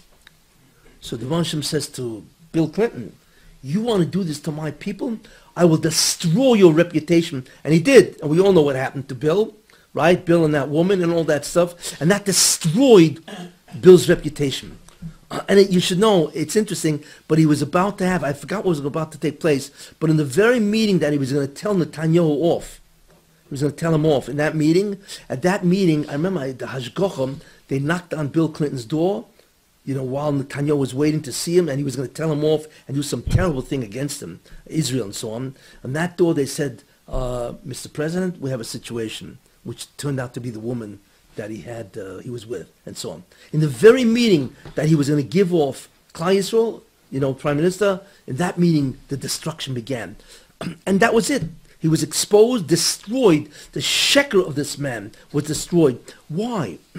Because you can't do that to the Jewish people and get away with it. Not now. Yeah, years ago you could do that. Because when the Jews were chayav golus, that's one thing. But as we get closer to Mashiach, the Moshe will stand up for their honor. So, wipe those guys out. Next guy, Bush. George Bush. Bush was very bad because he constantly told Israel, you need to restrain yourself. They were getting blown up all over the place. And Bush was saying, I'm sorry, you got to restrain yourself. What are you talking about? You would never restrain America if Canada was bombing New York. So where do you get the ha'ozer, the chutzpah to do this? So Moshe said, you can't do this to my people. So what am I going to do to you? I will bankrupt America on your watch. And that was the derivatives in 2006, 2007, 2008. And if it wasn't for the rachmanis that the Moshe had on America, America was holding, 2 inches away from bankruptcy. The whole stock market crashed. Tens of millions of people lost because of the derivatives and so on, all on Bush's watch. So that's the first incredible Busha that he had. And the other Busha is now Jeb Bush, the whole family, right? He destroyed them. Trump wiped them out. But you understand, that was the Busha of Bush. So not only did he destroy the election of the election of Jeb Bush, was as part of the whole family, but it's worse than that because they didn't even vote for Trump. So they have no chelik, they have no part in the whole election of Trump, and they will suffer for that because Trump will not forget what they did. They never voted. In fact, which George Bush II, Jr., he said, I'm not voting for him. I'll vote for everybody else below that. Excuse me, you're a Republican. So what the Bushim denied them, not only denied Jeb Bush the presidency, really which he should have had, because everybody's predicting Jeb Bush, he's got $100 million in his treasury and so on. Not only did he lose, which is the unbelievable busha of Jeb, but he had the whole family not vote for Trump, so they're not even part of his victory. These things are not accidents. These are nekama for what that Bush family did, you see. And then, as I say, we come to Obama. You want to mess around with my people? I'll never forget, I once read, before Bill Clinton became president, okay, I remember he went to see a priest, or was it a pastor, that was part of his family, So it was famous then. And this guy had cancer, something like that, he was dying, I don't recall exactly, So Bush came to him before he died, this priest or pastor and so on, So the pastor said to Bush, whatever, his congregant, whatever it was, said, I want to tell you something. Whatever you do, don't mess around with the Jews. Chiddush. Incredible thing for a pastor or a priest to recognize that. But he realized he understood what the Jews are. And he told Bill, he used his language, which is very colorful, which I don't want to use, because mamish nivel peh. But he said, don't mess around with the Jews, because God will come after you. He told that to Clinton before he became president, I think before he became president. And like, so what'd you do? You messed around with the Jews. How do you do something like that? And boy, do you imagine to have Arafat in your house, in your White House, again and again, and the man's killing Jews when you yourself, he's violating the contract. It's like astounding. You're a lawyer. You know what the contract is. So guess what? He was not only had a mess with that woman, but he was convicted of perjury, right? Which is illegal, and they took away his law license. Mida keneged mida. You don't want to practice law, which means you don't want to understand what breach of contract is. You will not be a lawyer. You have to look at the mida keneged mida going on. It's beyond belief. But in any case, so that Bush. There's more ideas about Bush, which I can't go into who he is, but Gilgal, a lot of stuff, which is really fascinating, and so on. But and also there's more of why he did that. But I'm just showing you what the Bush is doing to presidents when they mess around with the Jews, so to speak. So look at what we have. So, we have the Oslo, Rabin is dead. Peres is, he was saved because of that tremendous chus of Abotzes Torah, you see. And then we have Clinton was destroyed, reputation-wise, but his end wasn't ready yet. You see, Bush still had what's called an upcomings with this guy. Then Bush, of course, Bush Jr., Bush Sr. is wiped out. Couldn't even get past one term. Bush Jr., that he was schmetted with a man, and they all blame him, and they hated the man. The reason why Hillary lost in 2008 wasn't because they didn't want her. They hated Bush, and they didn't want the establishment, and she represented the establishment, and that's why Obama won. We now know why he won, because he was given the opportunity to save Yishmael, and so on and so on. But anyway, so that's Bush. Obama is wiped out. He's not even going to have a legacy left. Or maybe he won't even have a leg to stand on, which is the legacy, And then he goes after Hillary. What the Bonsham did to Hillary is beyond belief. You look at this woman. Are you crazy? You're worth $300 million. What do you need this for? You have the most famous woman in the world. You have covered Malchus. I mean, it's a crime. She gets wined and dined. I mean, she gets $700,000 for her speeches. I mean, it's like, what a life. What a life. What do you need to run for president? And because she ran for president, everything is exposed. Everything. She destroyed herself because the Russian wanted to destroy her.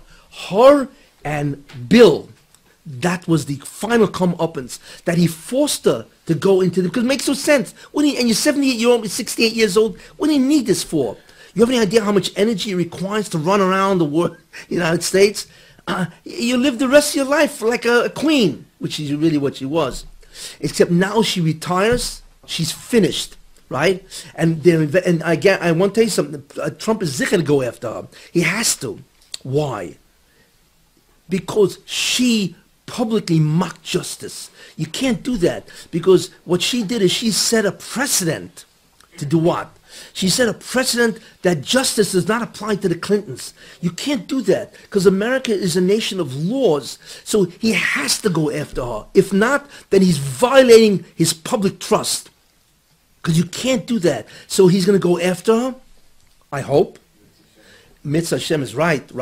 And they're going to convict, they're going to indict her, because we know what happened. I mean, it's like Giuliani himself said he's got, I think, 18 felonies that she committed. He said he could wrap up the whole thing, I think, in 2-3 months. That's Giuliani. And he's going to be the Attorney General, right? And he's going to wrap this up. It's an open and shut case what she did. Benghazi, but between the emails, it's astounding what she did. What WikiLeaks did, I hold WikiLeaks Julian Assange has to get the Nobel Prize. What he did was incredible, so therefore, what the Bonsham is doing is destroying her, and Trump has to go after her. He has to indict and convict, but he may pardon her. I don't know if she'll sit in jail. Why? Because first of all, that would show too much vindictiveness by Trump. So I don't think he's going to want to sit in jail. That's number one. And the second reason is because as they say in Yiddish, fought. After all, she did give 30 years of her life to public office. So Wait. Excuse me. She did give 30 years. Now, I may be wrong. He may say no, I don't care. But it looks bad if one nominee goes after the other nominee, even if she deserves to be in jail, which she does. I think each email count or whatever is a felony. I mean, she could be sitting for thousands of years, and so on. So that's up for speculation, what he's going to do. But he has to go after her, because that's what she destroyed. That's what she did. She mocked justice publicly. What do we see from all this? We see that the Baruch Shem does not forgive or forget. It'll take years to come back, but he'll get you in the end. Don't do this to my people, Klal Yisrael. That's what the Baruch Shem says. Every president who did this to Klal Yisrael suffers either loss of reputation, loss of political office, destruction of their assets, or whatever's going, loss of their legacy. You notice this isn't, you look at the pattern here. This isn't an accident. Every president has a durchfall, has a mapola, because they all in some way try to harm Klal Yisrael. Very important idea. So my message to Trump, don't fool around, because you've been given an incredible opportunity to matar Esav or Edom, to help the Jewish people. But I want to tell you something which disturbed me greatly. Trump has already messed up. Already. You know why? I want to tell you something. And God, I hope the Baruch Shem forgives him. He already messed up. How? Because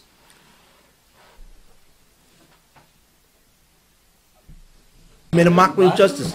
There are people who could claim what she did. It's called the Hillary defense. You know, am I on? Okay.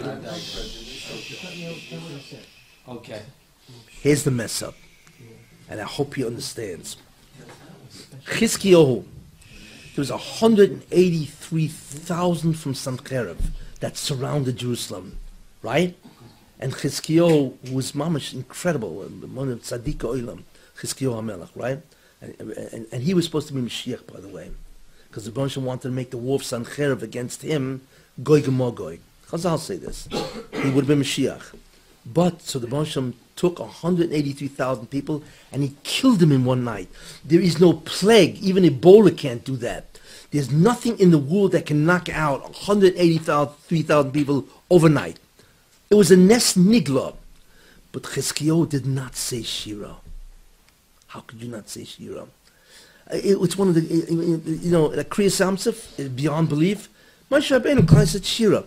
How could Chizkiyahu not say Shira? And because he didn't say Shira, he was no longer Mashiach. Out, Ois Mashiach.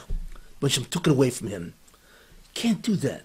You see, even Moshe Rabbeinu, unfortunately, by the Selah, the rock, what was the Baruch Shem's time at them? You refused lahagdisheni. You refused to sanctify me and publicize who I am in front of the nation. You, therefore, have failed in your leadership. That's really what the Midah Keneged Midah is. Because your job is to sanctify my name. And that would have meant talking to the rock. Not getting into that instead of hitting the rock, right? By the Memoriva. Therefore, since you failed in your leadership, which is to sanctify me, that's really what it's all about. Nothing to do with you. You will not lead them in Eretz Yisrael. That's the Midah Keneged Midah. Anyway, so unfortunately, Moshe Rabbeinu, the greatest man the Yid who ever lived, that's it. The Torah says this. Trump, it's beyond understanding. Here's the guy. I told you. Everybody hated him. I went through the list, right? Not only was it an ahapechu, the man had nothing to run on, no credentials, nothing. Okay? How do you not say in your victory speech, right? He's thanking everybody. Correct? He's thanking anybody. If you read the speech, or you heard the speech, yeah, they also in the shopper, you can read it, right? He's thanking everybody. This guy, that guy, there's not one mention of God. Yet it's the greatest miracle, it's the greatest upset in American history. Clearly it was God. There is no other explanation. How could you not give credit to the Rebbeinu Shalom? to God himself. That's a tremendous avla. We don't even understand what that avla is. It cost the Meshichus of Chizkiyahu, and it cost the leadership, the manhigus of Moshe Rabbeinu, because that's what their job is. How could you not say Shira? Okay, we don't care if Trump starts singing, or we don't have to expect him to sing. But how could you not say at the outset, the first one I want to thank is God Almighty, because this could not have occurred without the Rebbeinu Shalom. That would have been an unbelievable Kiddush Hashem that would have been broadcast to the entire United States and the entire world. You have any idea what an opportunity that was? But he did say it. He didn't. He Not did, publicly. At dinner, he publicly said it. No. When you come and give a victory speech, that's the time to say it publicly. Yeah, maybe he said it to others in private conversation, whatever it is. But this, it's an opportunity to sanctify the name of God for a billion people. You have to know what that means. That is a guy. Is wrong. He's a Christian and he believes in God. It's not true. And I think he did one, whatever. You don't understand He did tell somebody. privately. Asked him how he Yeah. did it. And he's pointed up. He pointed out. Yeah, but that's private. And he was there. You're a witness that he went like this. Again, you Told guys you don't. he was sitting here, he told it to you? See, This guy, he was there. you can't say he's not doing. But it was a private conversation? It was private, but it was on all TV channels. They all broadcast it. But I want to tell you something. He told it to you. You asked him what it was. I asked him to what you attribute. And I to saw it. you. You asked him? Yeah, So he he was there. said, I said I would attribute to a lot of things. So I said, is there any one thing in particular? And he pointed up and he said the one above. Okay. But let me tell you something. There are opportunities and there are opportunities. Come on. A guy gives a the whole world was tuned into that, right? Everybody. Yeah, he I mean, But he's a guy, he's not a listen. Wait, listen. All I'm saying is this. Time to be master. I know, I see that. Oh, fun. I hope you're right. Listen, no, obviously, but I'm just saying, listen. Forget about what the Oynish is. But let's face it. The guy had the ability to bring a Kiddush Hashem, sanctify the name of God in front of how many billions of people? Because everybody on the planet was watching this election. Everybody. And if he would have said, I owe it all to God, but I also like to give it the credit to the other people who helped me, will you have any idea what Kiddush Hashem that would have been? What a missed opportunity. He did a kibbutz first. He thanked his father. Oh, because he's Esav. Yeah. Because Esav is keep it over him. All right? Right away. What? Yeah, I know. I heard that. Yeah. No, that's good. Oh, because that's Edom. That's Esav. Keep it over him, right? Honor your father and mother. But what an opportunity. You can think about that. To sanctify the name of God in front of billions of people. Come on. You have any idea what chaskus that is? And he blew it. Bad news. So what I suggest to Trump, I will tell him, he needs not just a cabinet, because he has a special job. His job is, in many ways, a Mashiach of Edom. That's tremendous opportunities and responsibilities. He needs a spiritual advisor on his cabinet, whoever he wants. But he's not a regular guy. It's a miracle what happened to him. The whole election is beyond belief. America is still staggered, you see? So all I'm saying is that he missed an incredible opportunity, just like Obama. Obama messed up bad because, forget about sanctifying God's name. He just wanted to destroy the Jews and so on. So he's what's called, in American slang, he's toast. That's Obama, But come on, how could you not thank God b'fnei kol am ve'edo, for the entire world? How many guys get that opportunity? Come on. It's unbelievable what that opportunity is. And we see what it did to Moshe Rabbeinu and what it did to Chizkiyahu. Anyway, I certainly hope God forgives him, but it's very important for him to understand that part of his job isn't just to make America great again. It's also to make God great again. You see, it's a job. He has to understand that. Anyway, I thought that I was very dismayed by that. Were you really surprised? That he didn't? Yes, I was shocked. Yeah. Because he is a religious man. I mean, I don't know how really, but he does believe in God. He's a Christian. He does believe in God. How do you forget that? Okay, he's an honest... What? He said But He no. But he recognized it. He looked, but he could have. I'm not saying no. But come on, the opportunity. Shira. You know what Shira is? Shira is in front of the entire world. That's what Shira is. And he missed. Okay. I hope the Rosh Hashanah overlooks it and gives him another opportunity and so on and so forth. But I was tremendously disappointed. In any case, I've gone through 13 different lectures on this. And now I think totals 20 hours of this stuff. I'm tired of this. I am tired of being, and so on. What? Last week you said Trump. All these different weeks you said Trump is going But yeah, to be the I said one. And everybody was against you because Hillary was on the polls. I beat the. They said she was going to win. Next time. Oh, they said she would win by a landslide. Yeah, and I've been saying, but more than just saying, for a year and a half, I've been saying this. But I've been explaining why these 13 lectures, which I've given, which is now on the YouTube and internet and so on and so forth, is a tremendous understanding of the messianic process, Trump and Hillary and Obama, and what's been going on in the last 20 years. So send it to his daughter. The next year, I'm going back to my humble, safe, whatever, Ramchal. You guys want to have it all back up, you need to go from the beginning. But what you should do, there's a tremendous amount of hashkafa on this 13 shurim about the messianic process itself. Actually, I really should tell you what I think will happen, which I didn't even get into. In Yeshaya and Nun-Hey, it says that the Goyim, where Doc says, Hoydechut Sum Al-Moim, means that the Goyim are going to want to learn Torah from the Yiddish. That's after the Mashiach. Now, you said, Let what do him we say, expect? let him say One second, already. you still want to explain. We You said you came to hear have him. to explain what's going to happen. Very in brief. Yeah, brief. That's what we need. What we need, yeah. So we now have the incredible process of the Tahar of Edom and the failure of Obama with Yishmael and so on and so forth, What's obviously Yishmael is on the way out, Edom is on the way in, and so on. There are certain other significant things that have to happen.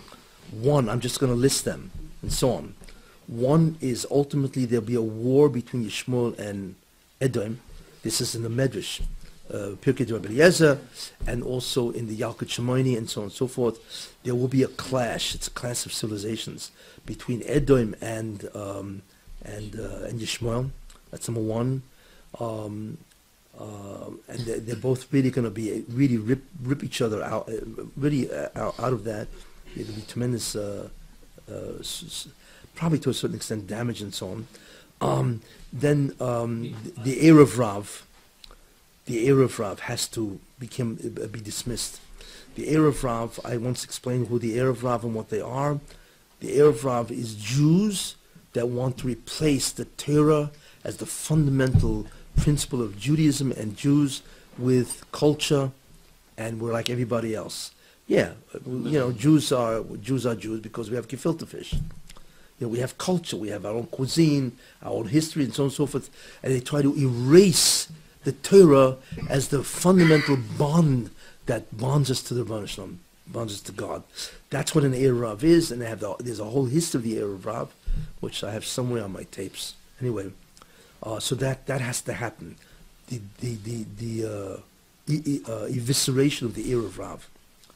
And then they will be replaced, the Erev Rav will be replaced by somebody who may or may not be the Mashiach, because the Mashiach is not a political figure.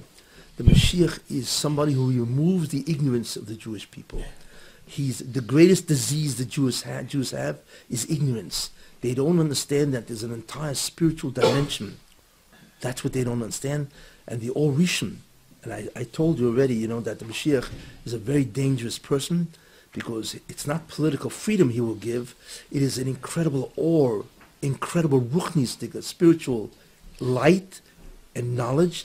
And if the Jews are not ready for that, they will die, just like happened in Mitzrayim. Therefore, the Rebbeinu Shalom has to prepare them for the revelation of this unbelievable Or, light. He has to prepare them for that.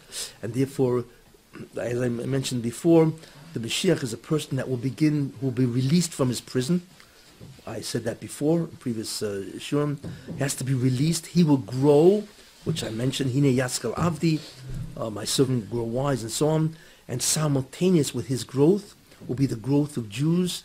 Something is going to happen to the Jewish people that's going to bring a tremendous rise in consciousness of the Ribono Shel Olam, and together they will rise. And that's the whole concept of Umol Hashem es levavchem, and God will circumcise your heart, means he will remove the klipa, the satan, from the heart of Jews, and to a certain extent the heart of mankind, and there's going to be a tremendous desire to understand spirituality. That's what's going to happen, and they're both going to grow simultaneous, so therefore they will not be overwhelmed by the awe of the Mashiach. So you have the dismissal or the evisceration of the Erev Rav, you have the introduction of somebody different who will change Klal Yisrael, but at the same time you'll also have the liberation of the Mashiach ben Yosef, actually that's who it is, the growth of Klal Yisrael. You're going to have the war of Yishmael and Edom, then you're going to have the Mashiach ben David, then you're going to have, it depends, if the war of Yishmael and Edom is the war of Gog and Magog, then Mashiach can come right after that. Then you have Tchias HaMesim, and then you'll have Messianic era, which is an era, and I told you, we cannot masik that era. I told you, because the Medrash says that all the Torah of Moshe Rabbeinu is hevel, nothing compared to the Torah of the Mashiach. Could you imagine what type of knowledge will exist at the time that the Mashiach will come? And anyway, whatever. Anyway, and therefore that's going to come. But there's a lot of upheavals that are on the way, and that's why Trump has to be, because he's the only one that can defy the tremendous amount of evil that is going to try to upset the return to good. Because it's something. And by the way, you have to go back to a previous year. Now that Yishmael is dying, or rather slowly ending their influence, which we see clearly what's happening, what's even more important to understand is that the whole reason why Obama, and which I mentioned, the whole concept of Obama, the Satan is dying. And until now, he was at least getting some of the sparks of holiness, what's called the Nitzotei Kedusha, from Yishmael, which I mentioned, the morale says, and so on, okay? But now that's going to be taken away, because Yishmael is dying. So the Satan is now bereft of the ore, of the Yanika, means the nourishment that he's getting from the Yishmael, because they can take down, according to the morale, their own nourishment from the Bonshlam. So he doesn't have that anymore, because they're dying. So we are looking at the Satan dying, and we don't even know what this guy's capable of, because he's going to have incredible kitrugim to try to stop Trump, and to try to again elevate Yishmael, or if not Yishmael, he's going to try to get every which way he can to reverse the process. But we know he will fail, and then the Mashiach will come, and obviously that'll be the death of the Satan and so on. But we are looking at the era when the Satan is dying for the first time, not the first time. Yeah, well, he almost died by the whole crime now. By terror and so on, you know. But so therefore, do not expect an easy time even with Trump. It doesn't make a difference. But the reason why Trump is selected, besides who he is and so on, is because he will defy. He has the chutzpah, the ha'oza, the gaiva, which is great. He has the power to defy everybody, and that's why God made him a billionaire. He's not sold to anybody. He doesn't need anybody. And he's a man of total truth. In fact, his ability to say the truth was so outlandish, that's what got him in so much problems. Because he'd say anything. You know, he couldn't care less and so on. But that's a tremendous virtue, that he's a man of truth, and he will defend the Jewish people. Edom will finally defend the Jewish people. He will go from Ya'aved to Ya'avoid. The original task of Esav is to help the Jews do the tikkun. So therefore, Edom will be part of the tikkun process, and that's why the Chazal say that he's in Gan Eden. He'll be in Gan Eden.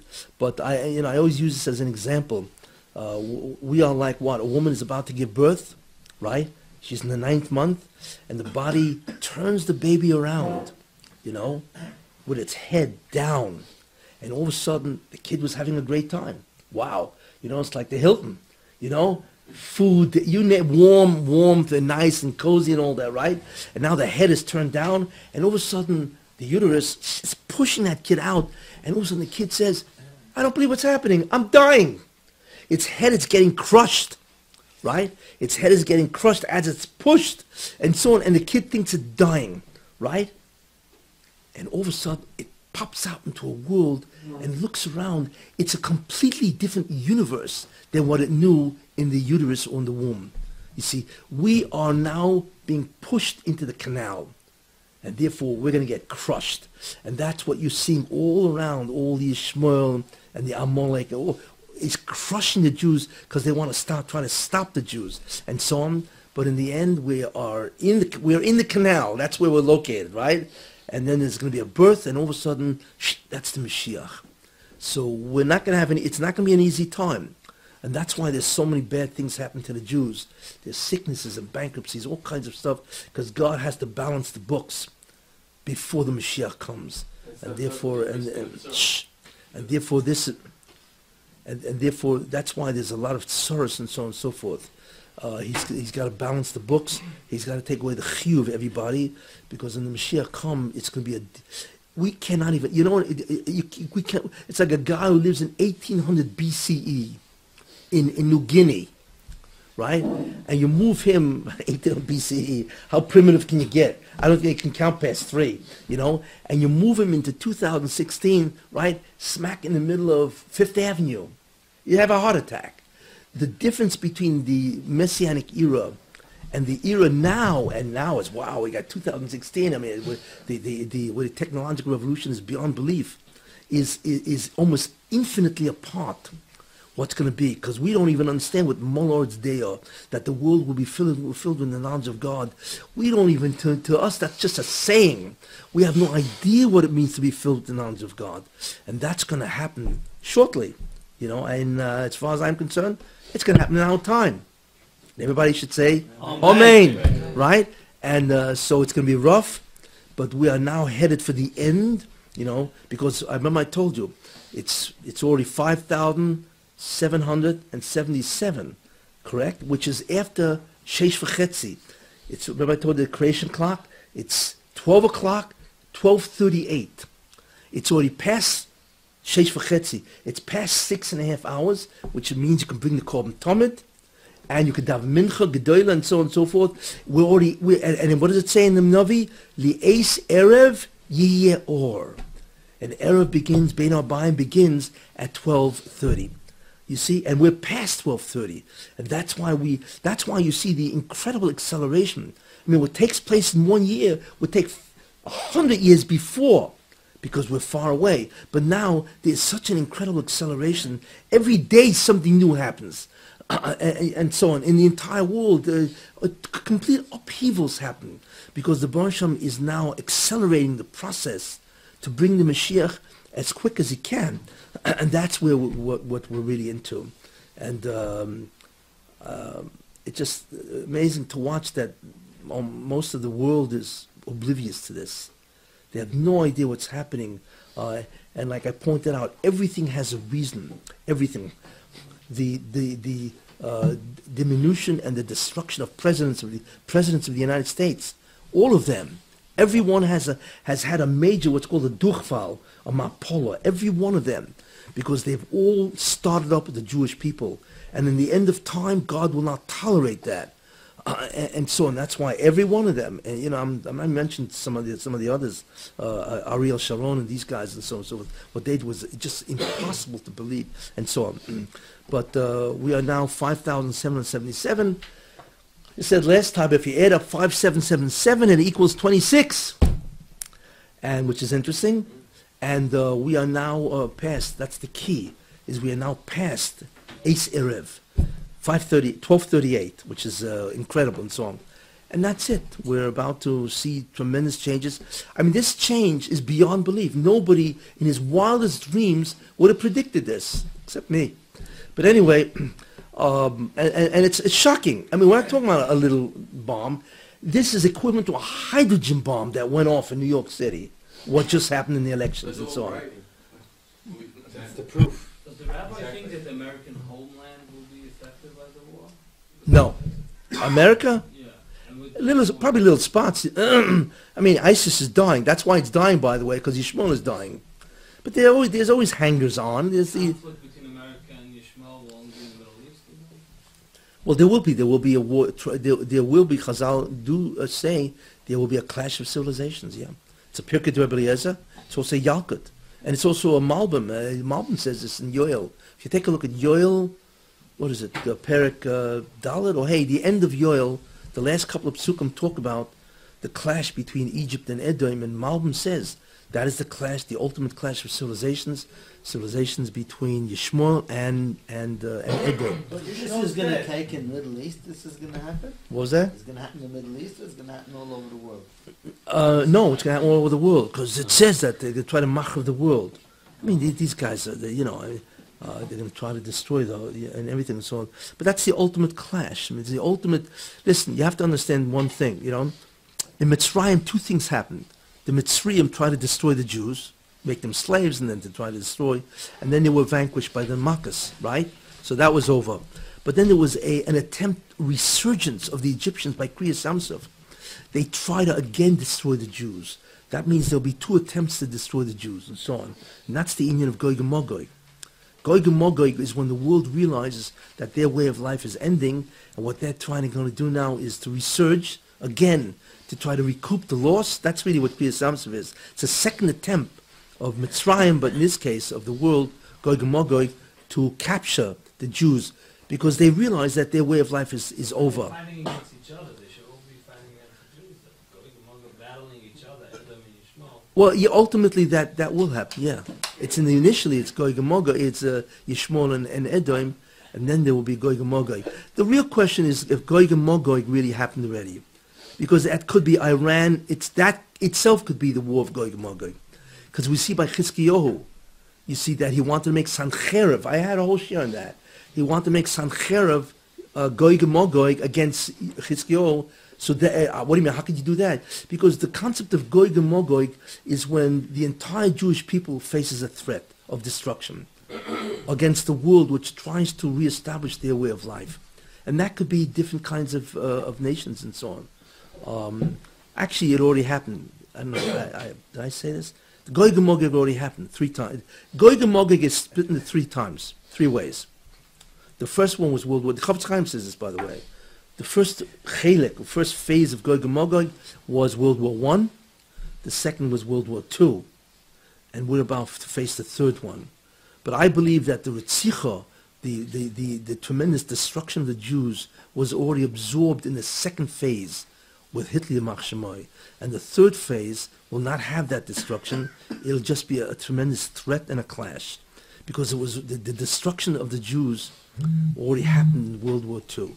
World War II was Gog and Magog, by the way, and the same thing with World War I, and the last one will be this between Yishmael and Edom, and so therefore there won't be a Gog and Magog. It already happened. That'll be the last, and then you'll have the Mashiach's entry, and once that happens, if you think that this election between Trump and Hillary, with all this kind of stuff, is shocking, you don't even know what a shock is with the real entrance of the Mashiach. You don't even know what the shock is. And I told you, because of what the Medrash says, that the Mashiach, it says, Hine Yaskel Avdi, behold, my servant will grow wise, and the Yalkut, the Targum says that the Avdi, my servant will grow wise. Who is Avdi? It's Malka Mashiach.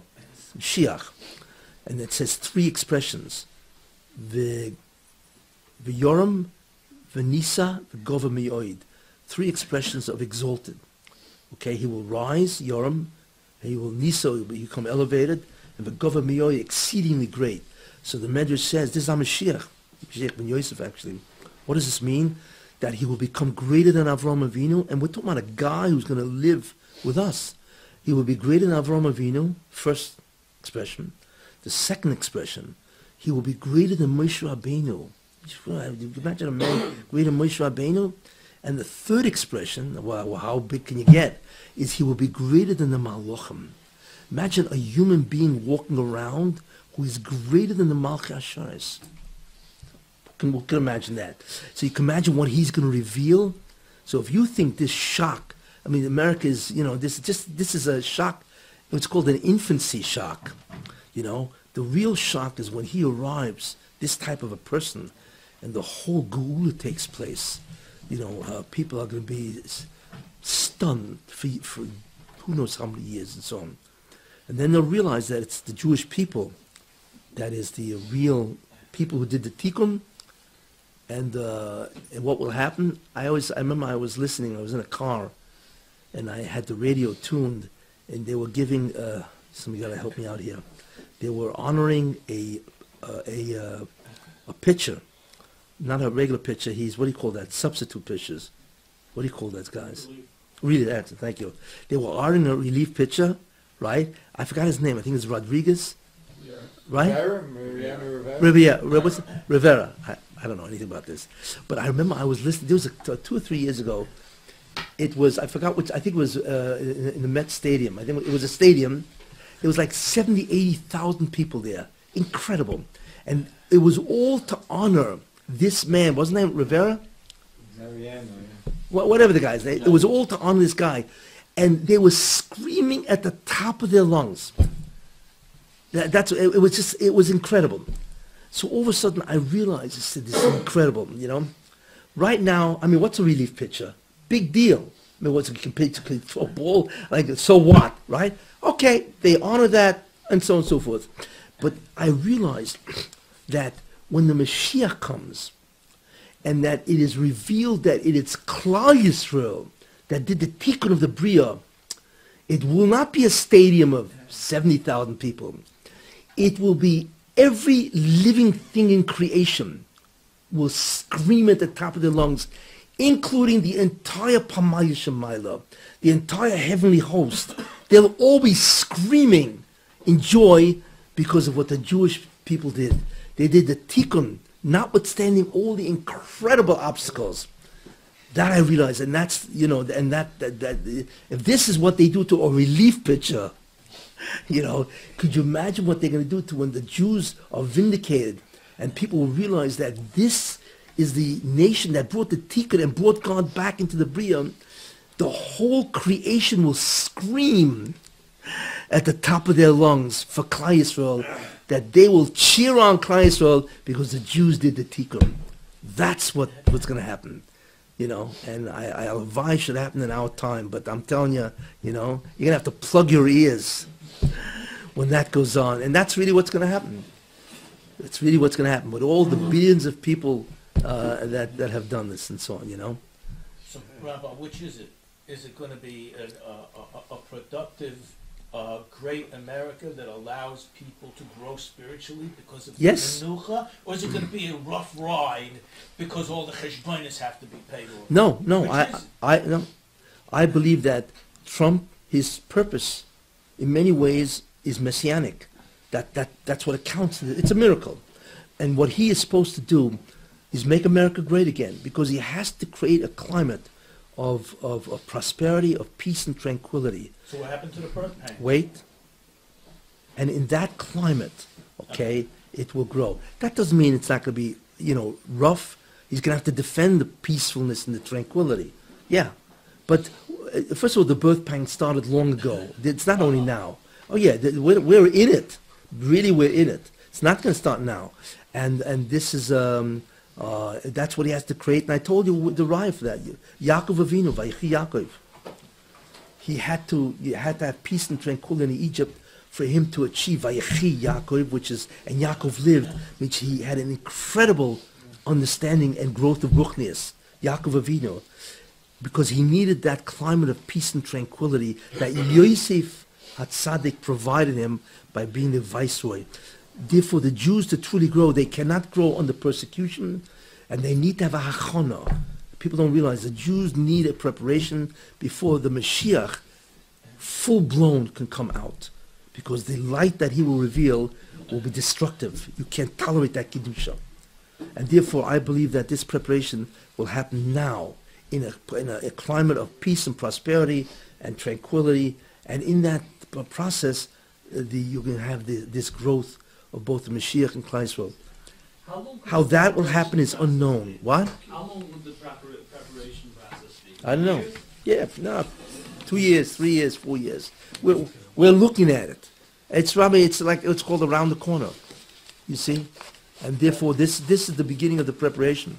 You know, it's like a shock. Remember the last shock you had? World Trade Center collapsing. Nobody could believe that the World Trade Center collapsing, right? And you know the shock before that was, right? When the Berlin Wall collapsed. These are little shock. You know, the Berlin Wall collapsed. Everybody couldn't believe. I mean, but Bush said he doesn't understand. I mean, I gave a whole share on that. Why? Because communism, which separates the Germanys, has to reunite them because they got the cheshbon, you know. And then you had the Berlin Wall was won, which, by the way, happened on November 9th. Yeah. The wall fell. Yeah. The These guys don't Berlin know Wall. what you're talking about. I know. I remember that. The Berlin Wall collapsed Thursday, November 9th, which was in that year Yud Aleph Cheshvan. Yeah. You know what 11? 11 is Wait. Anyway, Yud Aleph Cheshvan. That's the Yod side of Rochim. That's when the Berlin Wall collapsed, and there's an enormous amount of hashkafa repercussions or implications on that. You know, and then the second thing was what? Was Chof Gimel Elul, right? 2001. What happened over there? The World Trade Center collapsed. And you remember looking at that, you couldn't believe what was going on. Right? And that was to warn Edom against who Yishmael really is. Because they should never have done that. It made no sense. What's his name? Osama bin Laden. He's crazy. What are you fighting with America? You can't win against this country, and so on. But the Banshim didn't care. He forced them so America should be alerted to who Yishmael is. And that's when the real, arousal began of who Yishmael is, you know. It's like the Banshim does shock. But when he does it, it's always like people can't believe. And now the latest one, of course, is Trump. You know, and so on. And then it's going to continue, like what's called little aftershocks. You know, that's how, because I remember I told you that the two main ideas with the Messianic process is Evan Moasu Haboinam, Hoyesaloish Pinom, the one that everybody despises, that became the cornerstone. And the second principle is V'nahaprichu. It's always shocking. It should never have gone this way. Everybody said it was going the other way. Those are the two fundamental principles. And that's in order to conceal from the Satan what's really happening. That's why Moshe Rabbeinu was born in a time when they were killing Jews. Because Moshe Rabbeinu was the Mashiach ben Yosef. That's really who he was. So Moshe had to bring him down when the Satan was busy bringing prosecutions against all the other Jews. So in order to hide the descent of the Mashiach, he brought him down in the middle of a war against the Jews. It's all concealments and and it was a Vanahapechu, and the Evan Moasu, it's astounding what the Bansham does. But if you know Hashkafa and you follow the current events or whatever and so on, you can begin to piece it together. That's really what it's based on. So we're in for a real ride, but I believe we're in for the end. Finally, it'll be over, and it'll be incredible. Once the Jews are redeemed, nobody can comprehend what the Messianic era will be like. Forget about Olam Haba. I told you what the Medrash says. In Olam Haba, it says that the Torah of Moshe Rabbeinu, which is everything we have, is Heva, Luft, nothing compared to the Torah of Mashiach, right? Can you imagine what that is? And the Medrash continues, the end of Kohelet says that the Torah of Moshe Rabbeinu is Hevel compared to the Torah of Olam Haba. Excuse me. The Torah of Mashiach is Hevel compared to the Torah of Olam Haba. Do we even have there's no comprehension of that, of what that really means. There's 11 dots over the gloves.